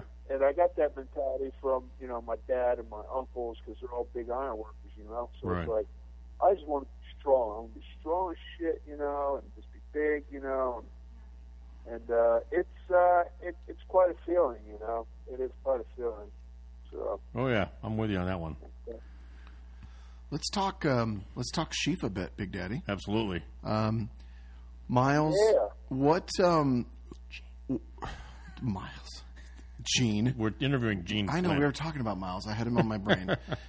Gene, what kind of whose fork do you use? It's funny you say that, because in the 90s I had my own fork, right? Uh-huh. So when I got back into games, I didn't have a fork, and I would just go on the field and use whichever fork. So I got a fork, and it was a piece of shit. Tines were all crooked, and I would just use that. I would go out the Tuesday before a scheduled game, and I'd pop 3 or 4 over power lines, and done. Uh-huh. So I would go to a game and use whichever fork. So I set world records with like 5 different forks. Wow. I hate your guts. He has got it down. But you know, I prefer for the 16. I prefer like a little bit lighter tine, not super thick, but not the real thin ones. Mm-hmm. And I like a short scoop in the tines, not like a straight kind of curve. Mm-hmm. You know what I mean? Yep. And those tines have to be even. Like the 3 got to be evenly spaced. I'm kind of OCD like that. It's like they got to be evenly spaced, because as I'm stabbing it into the bag, I'm like, fuck, that thing's crooked. It's going to go crooked. You know what I mean? Yeah. Right. Now, Gene, does it freak you out when the tines come out of the bag and one has moved and come out crooked too? What's that? Does it mess you up when tine goes through the bag and comes out crooked a bit too? Does that bugs you? Oh yeah, man. I gotta have, like, you know, I try to, you know, I don't think you could ever find the same freaking hole, but you know, you pretty much have three worn out spots, and I try to find that same groove, the same like tension, sort of say each time, you know. I like to stab it through and push it way forward, side to side, because I kind of like, I don't like a real loose bag, but I don't like it tight, of course, because you got to get a good swing on it. But, yeah, man, I got to have, like, the same amount sticking through to say it's got to be all even, or I get kind of, like, if I picked it up and the bag feels crooked, you ever feel the fork kind of turn on you? Yeah. I'll go back and reset it, because it just not going to work. I'm with you on that one. I've had that happen, too. Now, Fork Talk Nation, I heard 3 holes, which means 3-tine. Right. Gene, you would never use a 2-tine fork, would you? My first world record ever was down at Ed Cosler, San Antonio, with a 2-tine, 36 feet. Just so you know, I'm editing that out. First time I ever used a 2-tine fork, 36 feet. And Ed, he had a guy wire connected to 2 tops, and the bar went up, so there only had to be like a foot, a little bit more in between the bar and the guy wire, and that freaking thing went right between them. I couldn't believe it. I don't think I could. It's on video. I know somebody's got it on video, but I could not believe that thing went through that little space. That's sheep for accuracy right there. Wow. That's nice. Yep. And then, you know, the first year I went, Ed says, I got new standards, 36 feet. There's a $100 bounty on it. I was like, okay. And he paid up, too, man. He paid up. And then the year after that, he didn't get any extensions on him. I hit 36 again the year after. They give you another $100? Did he give you a second $100? No, man. That was a one-time deal there, man. I tried to get it. He's like, oh, no. I made that mistake last year at the Bellingham games that Brett and I do. We had a big challenge caber, and one of our friends, Corey Brizendine, was up to throw it, and he had one last attempt, and I said, if you get this, I'm going to give him $100. Well, the son of a bitch flipped the stick, and I had to pay up. I had to give him the $100. Yes, you did. Yes, you did. Cool. What about, Gene, what about bags? What about sheaf bags? Are you partial to any particular, Clevenger versus Lawless versus whomever? Well, I've set most of my world records with Lawless bags. I've only had the pleasure of using Clevenger. I don't even know if I might have used one if they were at the Worlds. Mostly the Lawless bags were there, but you know, I started out with the pillow types because they're the type down south here. They're pillow types, yeah, you know? Yeah. Right, yeah. And I set a world record with the pillow type in Virginia. Me and Curdy, we did that with the 16. I think it was 36 something. I don't know, but yeah. But I like that Lawless bag, man. That thing, you get it right, man. That baby just flies. Clevenger's kind of same design, isn't it?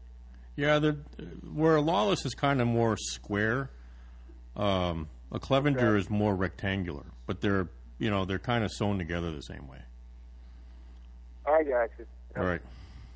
So another thing you should probably tell our guests is about how I scared you at the Masters Worlds in 2012. Remember when we were doing the caber toss? When was that? Say that? The Masters Worlds at 2012. And in South Carolina. Greenville, right? Yeah. Yeah. We were doing the caber toss, and I was in the first flight. Yes. And Gene was in the second. Yes. And so I had gotten an 11:45 on my first turn, and then subsequently I got in 2 12s. Well, that's what Gene. I remember that. That's what Gene saw, but of course I only got him because he was sitting there watching me. Right, right. Those were big cedar sticks too. They were they were green, so they were kind of rubbery. They were weird. And then I was walking off the field, and Gene goes, "Thanks a lot, Jay. Now I got to hit 3 12s." And what does he do? He hits 3 12s.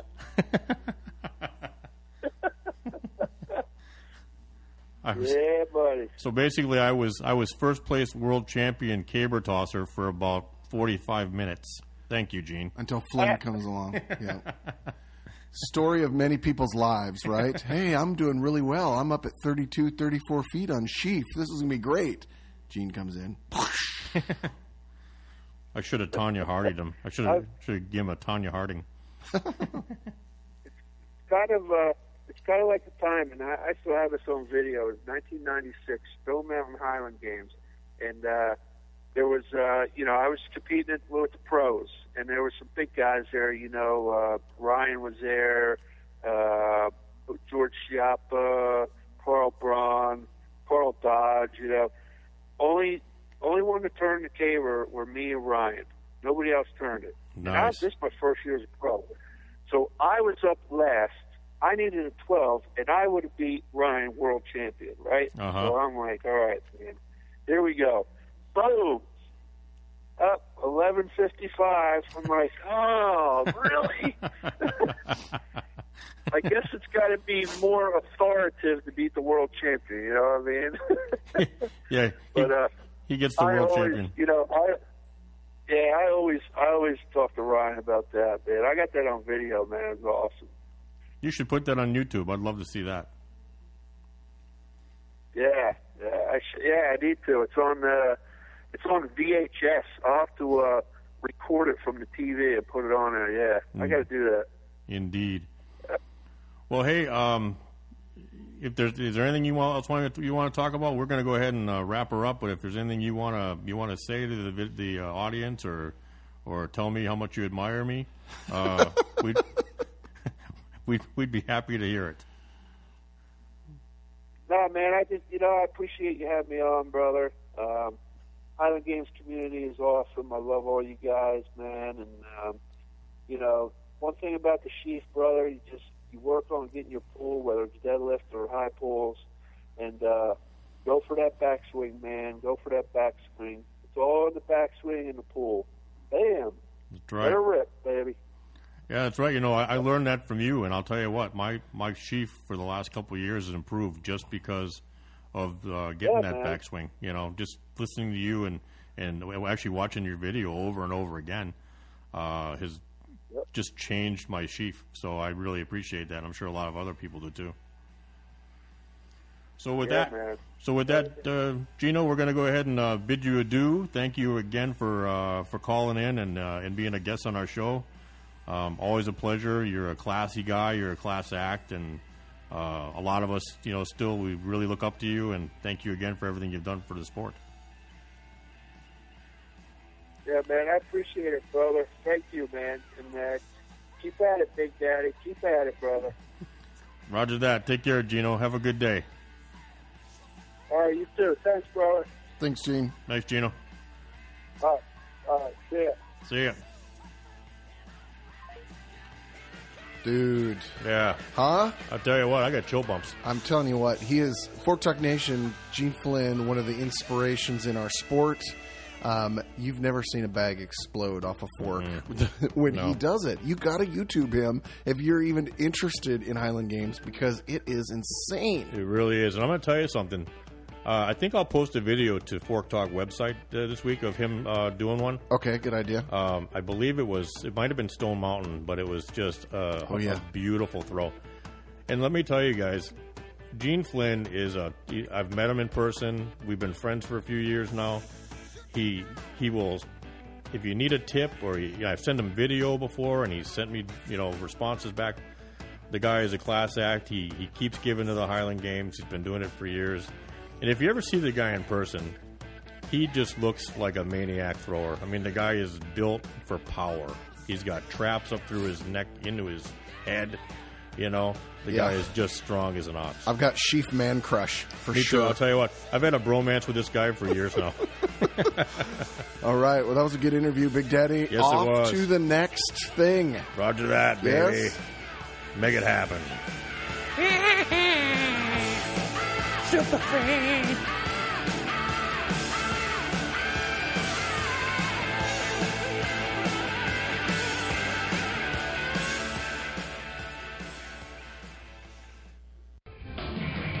Hey, Paula. Yeah. I got to tell you something. I'm really excited about it. For the first time today, I woke up, I came to the store, and I feel confident to say to you that if you don't take this Michael McDonald DVD that you've been playing for 2 years straight off, I'm going to kill everyone in the store and put a bullet in my brain. David, what do you suggest we play? I don't care. Anything. I would rather watch Beautician and the Beast. I would rather listen to Fran Drescher for 8 hours than have to listen to Michael McDonald. Nothing against him, but if I hear Yamo Be There one more time, I'm going to Yamo burn this place to the ground. Such a smart ass. Get back on the floor.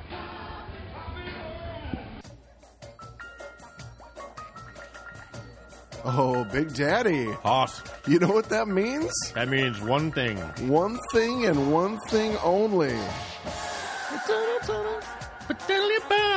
The International Man of Mystery. Indeed. Miles Wetzel, all the way from Tuscaloosa, Alabama. He's here. He's back. Roll Tide, Miles. Welcome back, my friend. Yeah, baby. Roll Tide. So, Miles, it's been a little while. We haven't had you on the show recently, basically because our schedules kind of crossed. But now you're back, and we're going to catch up with our International Man of Mystery and talk about whatever you want to talk about. That's right. It's his segment, his part. He does what he wants. Yep. You can do whatever you want, say whatever you want, and hang up on us for all we know. You know, it's fine. Well, perfect timing because I'm fired up for the Super Bowl, baby. Yeah. Wow, a topic we've been talking about. That's right, the Super Bowl. The AFL meets the NFL. Yeah. NFC. Wow, that's... Well, I don't take this casually. I don't take it casually at all. I've sat down. I've made a game plan. I think the whole thing segments out into 4 quarters perfectly, and that's the way I'm approaching it. Interesting. You sound like a man with a plan. Let's hear it, brother. Yes. Okay, first quarter, I'm going to start off with some fruit and some dip. Fruit? Okay? And what kind of dip? I'm going with a seafood dip just to start a tone. Nothing too heavy where I'm locking everything down and setting up, any heavy movement. But I'm just getting ready to kick things off in the right direction. Fruit and dip, kind of light and kind of snappy, right? I like that. Now this is good. Now you're not dipping fruit in the seafood dip. That would be bad. So it's no. Crackers in the dip kind of thing? I'm going with a crab dip, and I got to say, I like a Ritz cracker. It's buttery, it's crisp, it's got a little salt. What more are you looking for? And plus, it's substantial enough where you can pile a lot of dip on that thing. Holy. Right. I'm coming down to Tuscaloosa, brother. Okay, this is good. This is good. I like your first quarter efforts. I think Ritz Cracker is going to hire you for doing the next spot for them. Holy moly. You made me, my mouth is watering. He's the Ritz. He's to Ritz Crackers what Beast Mode is to Skittles. Shut your mouth. Shut your dirty, filthy sore. I'm thinking fruit-wise, I like a melon, whether it's a honeydew or a cantaloupe or watermelon and a little bit of pineapple so my digestive juices are flowing because let's face it, we've got 3 more quarters to go. Oh, That's yeah. right. Baby steps, baby. Very good. Okay. Baby steps. You're definitely plumbing the pipes ready for a big ending on You got this. me curious. Okay. Yeah, I'm wondering, what's coming up second quarter, brother? Yeah, second quarter. You see how I'm setting this up? It's not done haphazardly. Oh, no. Now, second quarter, This is magical. we don't want to unload the truck, all right? Because we got 3 quarters to go. But we want to get a little something substantial because, you don't want to be left out hanging at halftime. So I'm going a little bit classy with some crab claws. Ooh. That's right. Ooh, crab Yes. claws. Nice. Yes. And just to kick it up a notch, we're going to dip those in butter. Of course. Crab claws and butter is definitely, that's substantial, but not so much that you're going to get the kind of halftime food coma. Yeah, it's not too heavy, right? So you're not going to be too crazy. It's not going to really get the balls going. Oh, so you're not going to be sitting on the shitter in halftime, right? Right. What kind of crab specifically, Miles? I think these are a little blue crab, and let's face it, we don't just want protein, so that's when I'm going to be coming in with a little liquid carbohydrate in the name of Heineken. Oh, yes. Okay, very good. Good choice. Interesting. Heineken is a Good choice. That's okay. a good one. Very good. Grab yourself a Heine. Jay's big into that. Oh, I like to grab Angie's Heine. Let me tell you, you got it going on, brother. We call that a Hank back in the old day. I'm going to have me a couple of Hanks in the second quarter. I plan on having 2. Now, since the halftime is a natural prep time, that's when we'll fire the grill up and start getting things ready because, third quarter, you're going to lock it down hard, right? Oh, indeed. Right. Indeed. Yes. All right, let's hear it. The third quarter is a natural beef quarter, the way I look at things. Yeah, I'm with you. I'm with you there, brother. Is there anything particular, Miles, during halftime that is important during this setup? Taking a poop. You got to take a poop during halftime. Absolutely. And I'm going with a ribeye. Ooh. I'm going with a marinated ribeye. And then not only we're going to do the marinated ribeye, we're going to throw that on a bun and eat it like a sandwich with some onion rings. Onion rings. Oh, my God. Big Daddy just had a food orgasm. I want to reach out and slap a grandma. Holy shnikes. I like the way I like the cut of your jib, as Big Daddy says, Miles. Holy cow. Okay. So ribeye, marinate. What are you marinating in? We're going to go with the A1 traditional A1 marinade. That's good. Yes, of course. Hey, not too spicy, not too salty. Perfect. Right. Okay. Yep. We're going to start marinating early now to get our prep ready. You plan your work your plan. Oh, yeah. Yes, you do. What time do you start marinating them? Okay. About now 6 we're a.m.? coming out of the third quarter. Now you got the home stretch, and I think a natural home stretch, yellow cake with Hershey's chocolate icing. Boom! Hershey's chocolate. Boom! Booyah! Oh, my goodness. That is a strong finish. Holy mackerel. That is yellow cake, not white, no, not chocolate, yellow. Nice. Little Duncan Hines moist cake. That's like heaven in your mouth, brother. And then That's Hershey. somewhat traditional, and then the Hershey's chocolate icing. Ugh. Just damn. Wow. Oh, very nice. I think I just had an accident. Very nice. That's the way you plan Super Bowl right there. Who cares about, specifics around the game? That's what makes Miles Wetzel. Well, he's the man of mystery. He's picked these things up from all over the world. Yeah. Whatever he does it to the nth degree. He knows how to lay it down. Yeah. Whatever the score ends up being, clearly I won. That's for sure. That is for sure. But your toilet loses. He's installed new grips on each side of the toilet, so he can. You can do dips in between. Yeah, he can do dips, but no, they're bolted to the floor. So when he's rumbling, whoa!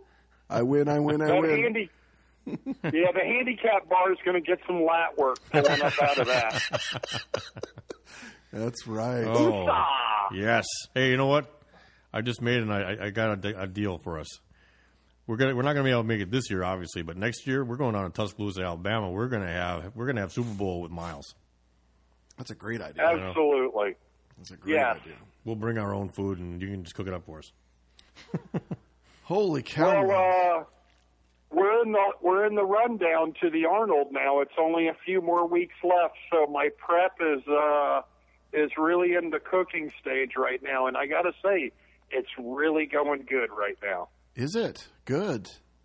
Grooving it in. Yeah, tell us a little bit about your training, Miles, because I know we were talking about it earlier with your good friend and ours, Gene Flynn. We had him on an interview, and he had a lot of nice things to say about you.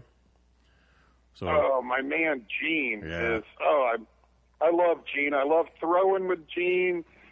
He's a lot of fun, and he is such a great athlete. I just really enjoy him tremendously. Yeah, good dude. We had a lot of fun talking to him today. So tell us again. Tell us a little bit about your training now. I'm really interested. Well, Mother Momentum has come to town, and I've jumped on, and we got a little momentum going right now. We're in the gym. My momentum's coming. Feels good. Out on the field, momentum's coming. I actually even threw the hammer good just in my fucking spikes. Oops, excuse me. No worries. I went a little French there on us. Hey. I got all excited talking about the hammer and lost my head. Our audience is used to that. We don't even have a bleep button that can cover me, so we're good. Yeah. So tell us about. I went 90 in the hammer today, just in my little slippy spikes, and was just feeling it, man. Nice. Where it was just, I did some stone, I did some Bramer stone, I did some old man heavyweight, then did some lightweight, and then did some hammer, and it was just fantastic. Where if it keeps going like this, it's just going beautiful for the Arnold. Where I'm jacked up, man. Yeah, it sounds like it. How's your lightweight treating you? Lightweight for distance. Pardon me? How's your lightweight for distance treating you? 28. How's that going? For my first time getting out there and measuring something, I went in the 50s with it already, which is real nice for me in the last couple of years. Where I'm hoping to get me a 55, 56 there at the Arnold. Good. Yeah, good for you. Awesome. Hey, yeah. so your training breakdown. I know you and I we talk about training and stuff like that, but for the listening audience, how many days a week are you in the gym? I do a Monday, Wednesday, Friday in the gym with the steel, where I'm just lifting weights. I'm only working like 80%, and where I'm not going real heavy. Then that way I can move on the weekend and I can throw on Saturday. And then Saturday morning I try and throw everything. Now, after I train on Monday, Wednesday, and Friday, I might wind my hammer where I take my core ball and I'll go up to the basketball court and bogart those guys out of the way and throw the core ball around a little bit. Nice. To get a little footwork with your weights there, and then get some hammer winds. Where I had a new PR of 65 winds with the hammer. In the last forever, the most I would wind the hammer is 10, 12 times. Well, now with following Mike Pikowski's contrarian method, I've got this new thing where I went 65, which is that's huge for me. Mm-hmm. Well, see, that's awesome, and it's a good segue too into the. I know you. You've been doing the Pikowski program as well. I got the DVD and the book set too, and I really like it. I've learned a couple of things from it that I've already implemented that I really dig. Well, what do you think about the program in general? I mean, basically the techniques and stuff like that. What have you gotten from it?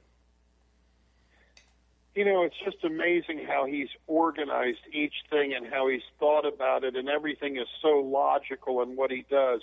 It's just so frustrating, though, that you can't make your body and your feet move so easily like he has done. Of course, he has worked years and years and years just to do that. But, yes, it's helped me even like winding my hammer while in the X, doing the reps, getting longer, helping me just even with the cue of winding the hammer. Don't try and get the hammer back.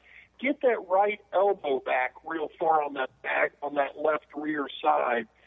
Get the elbow back forward. Gives you a cue to think of. And even with the Bramer stuff, or with the South African, with the 56, 42, and 28, being in the X when you land in the center, turning in the X, landing in the X, where it's just a lot of cues there. He really gives you. Just in every facet of it, where he's really well thought out. And of course, Mike is such a nice guy. He's so much fun to throw with. Where I got to compete with him a couple times when he was an amateur and everything, where he is a lot of fun and just a really nice guy, real sharp guy. Where there is nobody in the world that wouldn't learn something from looking at his videos. True. I like it. I picked up a couple tips already from him, so. I was stoked to get it, and it was so, the thing, you've noticed, because you and I have talked about this, the different training videos, you and I probably have every one of them, right? And I think this one, of all of them, and I'm not knocking anybody else's product, but I'm saying that this one of all of them is the most professionally done video that I've seen. What do you think? and again, not to knock anybody at all, because let's face it, we didn't have that many things to begin with. We came out of the Stone Age there, but Mike is very well thought out. He really is, and the production values of it are fantastic. And he's just a real funny guy. I've got a world record still in weight for height, and I learned stuff in weight for height. Yeah. I mean, really, just how you're going to pick up stuff everywhere. I mean, of course, there's a lot of stuff for me to learn from him. Yeah. Where he's just unreal. Where he's so a real good teacher. He and Mindy really show a lot of neat things here that you've got to put some distance on your throws. Yeah. Well, and the thing is too is like we both just said, we don't knock anybody else who's put out a DVD or a video, anything, because anybody that does it, they're not doing it to make money. You're not going to make money selling a bunch of DVDs to a bunch of Highland Games guys. You're just not going to. You might make money for the price of the production and whatever. You might get some money back on it, but you're not going to get rich on this stuff, right? So, of course, my thanks goes out to anybody that puts out a video. People that come to mind, Ryan Stewart put out a nice DVD set. Ryan Vieira still has DVDs out from back in the day. Lots of good ones. And Matt Vincent hasn't yet put together a DVD. I'm waiting for it. Well, I think it's like we say on the show, Big Daddy. We stand on the shoulders of giants, and everybody each year is raising the bar in some way. And so all those previous productions have just slowly raised the bar. I'm sure Mike and Mindy thought about that as well, as they were, what do we like about the videos we've seen before? What do we want to do that's different and take it over the top? And, the next couple of yahoos that try to put together a podcast, they may be better than us. I doubt it. Give me a break. Shut your mouth. But we'll be Let's not get crazy. Let's not get crazy here. Okay? Yeah. Calm down. Let's not get crazy. Yes, sir. God. Yes, sir, Miles. We're calm now. We're calm. Sorry, I went off the rails. The thing is as great as Mike's is, maybe Ryan speaks to you someplace in the 28 or something. You know what I mean? Where there's always something from one of these guys you can learn. I would love to see Matt Vincent put something out because, Matt is so together and hip with his stuff, where I'm too young for a lot of his, too old for a lot of his stuff because he's so hip and cool. But he's going to put something out that is so neat and is going to be great, where I'd love to see what Matt does as far as his, putting a DVD out for throwing. Yeah, me too. I've talked to him about it before too. He's so busy, but I think if he ever does, it'll be good. And just like all of us, we're all groupies. We're all Highland Games groupies, even though we're athletes. But the thing is we support each other by buying each other's products, and Kel Mulray forks, Clevenger bags, whatever, DVDs, books, the whole 9 yards. So that's the community we're in. But anyway. Well, I hear music. What's that music all about, Hoss? Well, can I make before you guys send me down the road, can I make a shameless plug? Please. You know what? AST. Say anything you want to. Go ahead. AST Sports Science supplements. AST Protein, they're VioPro. It's a fractured whey. It's the best stuff in the world as far as making you huge. Ooh, good stuff. I've seen you wearing that shirt for a while there. You got that white shirt with the no sleeves. That's right, baby. Yeah. AST is really taking good care of me, and it's good stuff. It's one of the few fractured ways out there where they cut it to the most biologically active protein length, so your body will be more anabolic with them, as opposed to filtering out a whey protein. They cut them. So a fractured whey is the very best. It's fantastic stuff. That sounds good. I might just go ahead and get online and try it. That's good stuff. Yeah. All right. Well, hey, Miles, really don't be a stranger. We got to get you back on the show for another episode. Thanks for joining us. Yeah. Hey, we'll have to. We got to do a live action from the Arnold. Yeah, definitely. We'll have to be in touch, and we'll do the old Arnold as well. We'll get an interview, too. Amen. All right, brother. Take care of Love yourself. you guys. Thanks so much. Take care. Love you, too, brother. Thanks, Take care. Miles. Say hi to Cheryl for us. Be good. Bye-bye. There's no reason we need to be shackled by the strictures of the employee-employer relationship. Unless, of course, you're into that sort of thing. In which case, I got some shackles in the back. I'm just kidding. But seriously, I've got them.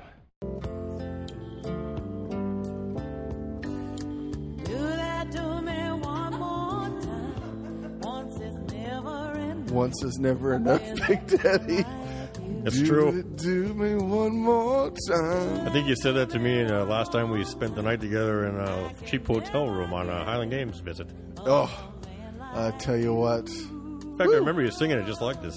Do it to me one more time. Then I said, hey, Hoss, the money's on the dresser, babe. Hit the road. Oh, we got to go out with the captain. Do it to me one more time. I'm 50. That's all I got. Do it to me one more again.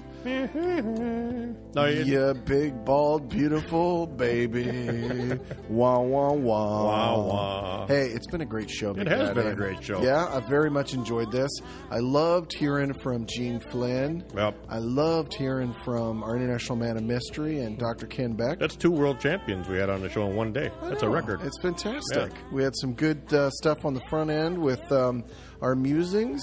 So thanks all for joining us on episode 15. Obviously, episode 16 is coming soon. Right around the corner. Right around Absolutely. the corner. Yep. And I'm looking forward to it. You know, we're getting close to our 1-year anniversary on the show. We are, actually. We've got a couple episodes in Feb, Yep. and then into March we will have hopefully our live episode of listening, and everybody will come to the show, and it'll be awesome. Yep, we got our listener party. And like Pretty good. this song, I just want to keep on doing it one more time. Do the podcast we love. I don't like the way you're looking at me like that. Ba-da-da-da-da. And that's the show. I'm literally, my sphincter is closing. I'm just sitting there, and it's shutting. Will you stop? Okay? I can't help myself. Come on. Anyway, that is the show. It is the show. Thanks for listening, everybody. I want to give a special thank, actually, to my old buddy Hoss here for taking the time to put all these songs together and music together and fill out our show sheets for us, and Candy Sprinkles for all the research that she goes and does for us throughout the day and the show and all that stuff. And, of course, my lovely wife, Devil Ange, for just being here with her cute little voice. Well done. And we got to give a special thanks to our sponsor, Mattress Ranch, who we are devoted to. We love them. www.mattressranch.com. That's one word, Mattress Ranch. Yep. Thanks for all the Facebook page likes, up to 589. The Fork Talk podcast comes out twice a month. Question or comments, email us at info@fork-talk.com or Facebook, Fork Talk with Big Daddy and Hoss. Until next time. May the fork be with you. Big Daddy, you are the sheaf to my fork. Sleepish goodbye. I did not spell that incorrectly. It's Scottish goodbye. Bobo the monkey boy has been having a hard time with spelling. So we'll fire that little sucker. Schlunchamore, great health. Captain Quint, take it away. Please take it away, because I'm going to sing some more Captain and Tennille to the Big Daddy. Oh, wait a minute. Hey, get your hands above the table again. One more time, Big Daddy. Do that to me one more time. Once is never enough. When you pulled on your pants. And we out. No, this time, Captain Quint, take it away. Farewell and adieu to you fair Spanish ladies. Farewell and adieu, you ladies of Spain. For we've received orders for to sail back to Boston. And so never more shall we see you again. Thanks for listening to Fork Talk with your she-fork-wielding lovable host, Big Daddy and Hoss. Check out www.fork-talk.com for more episodes. We throw heavy stuff for fun, people. Caber up!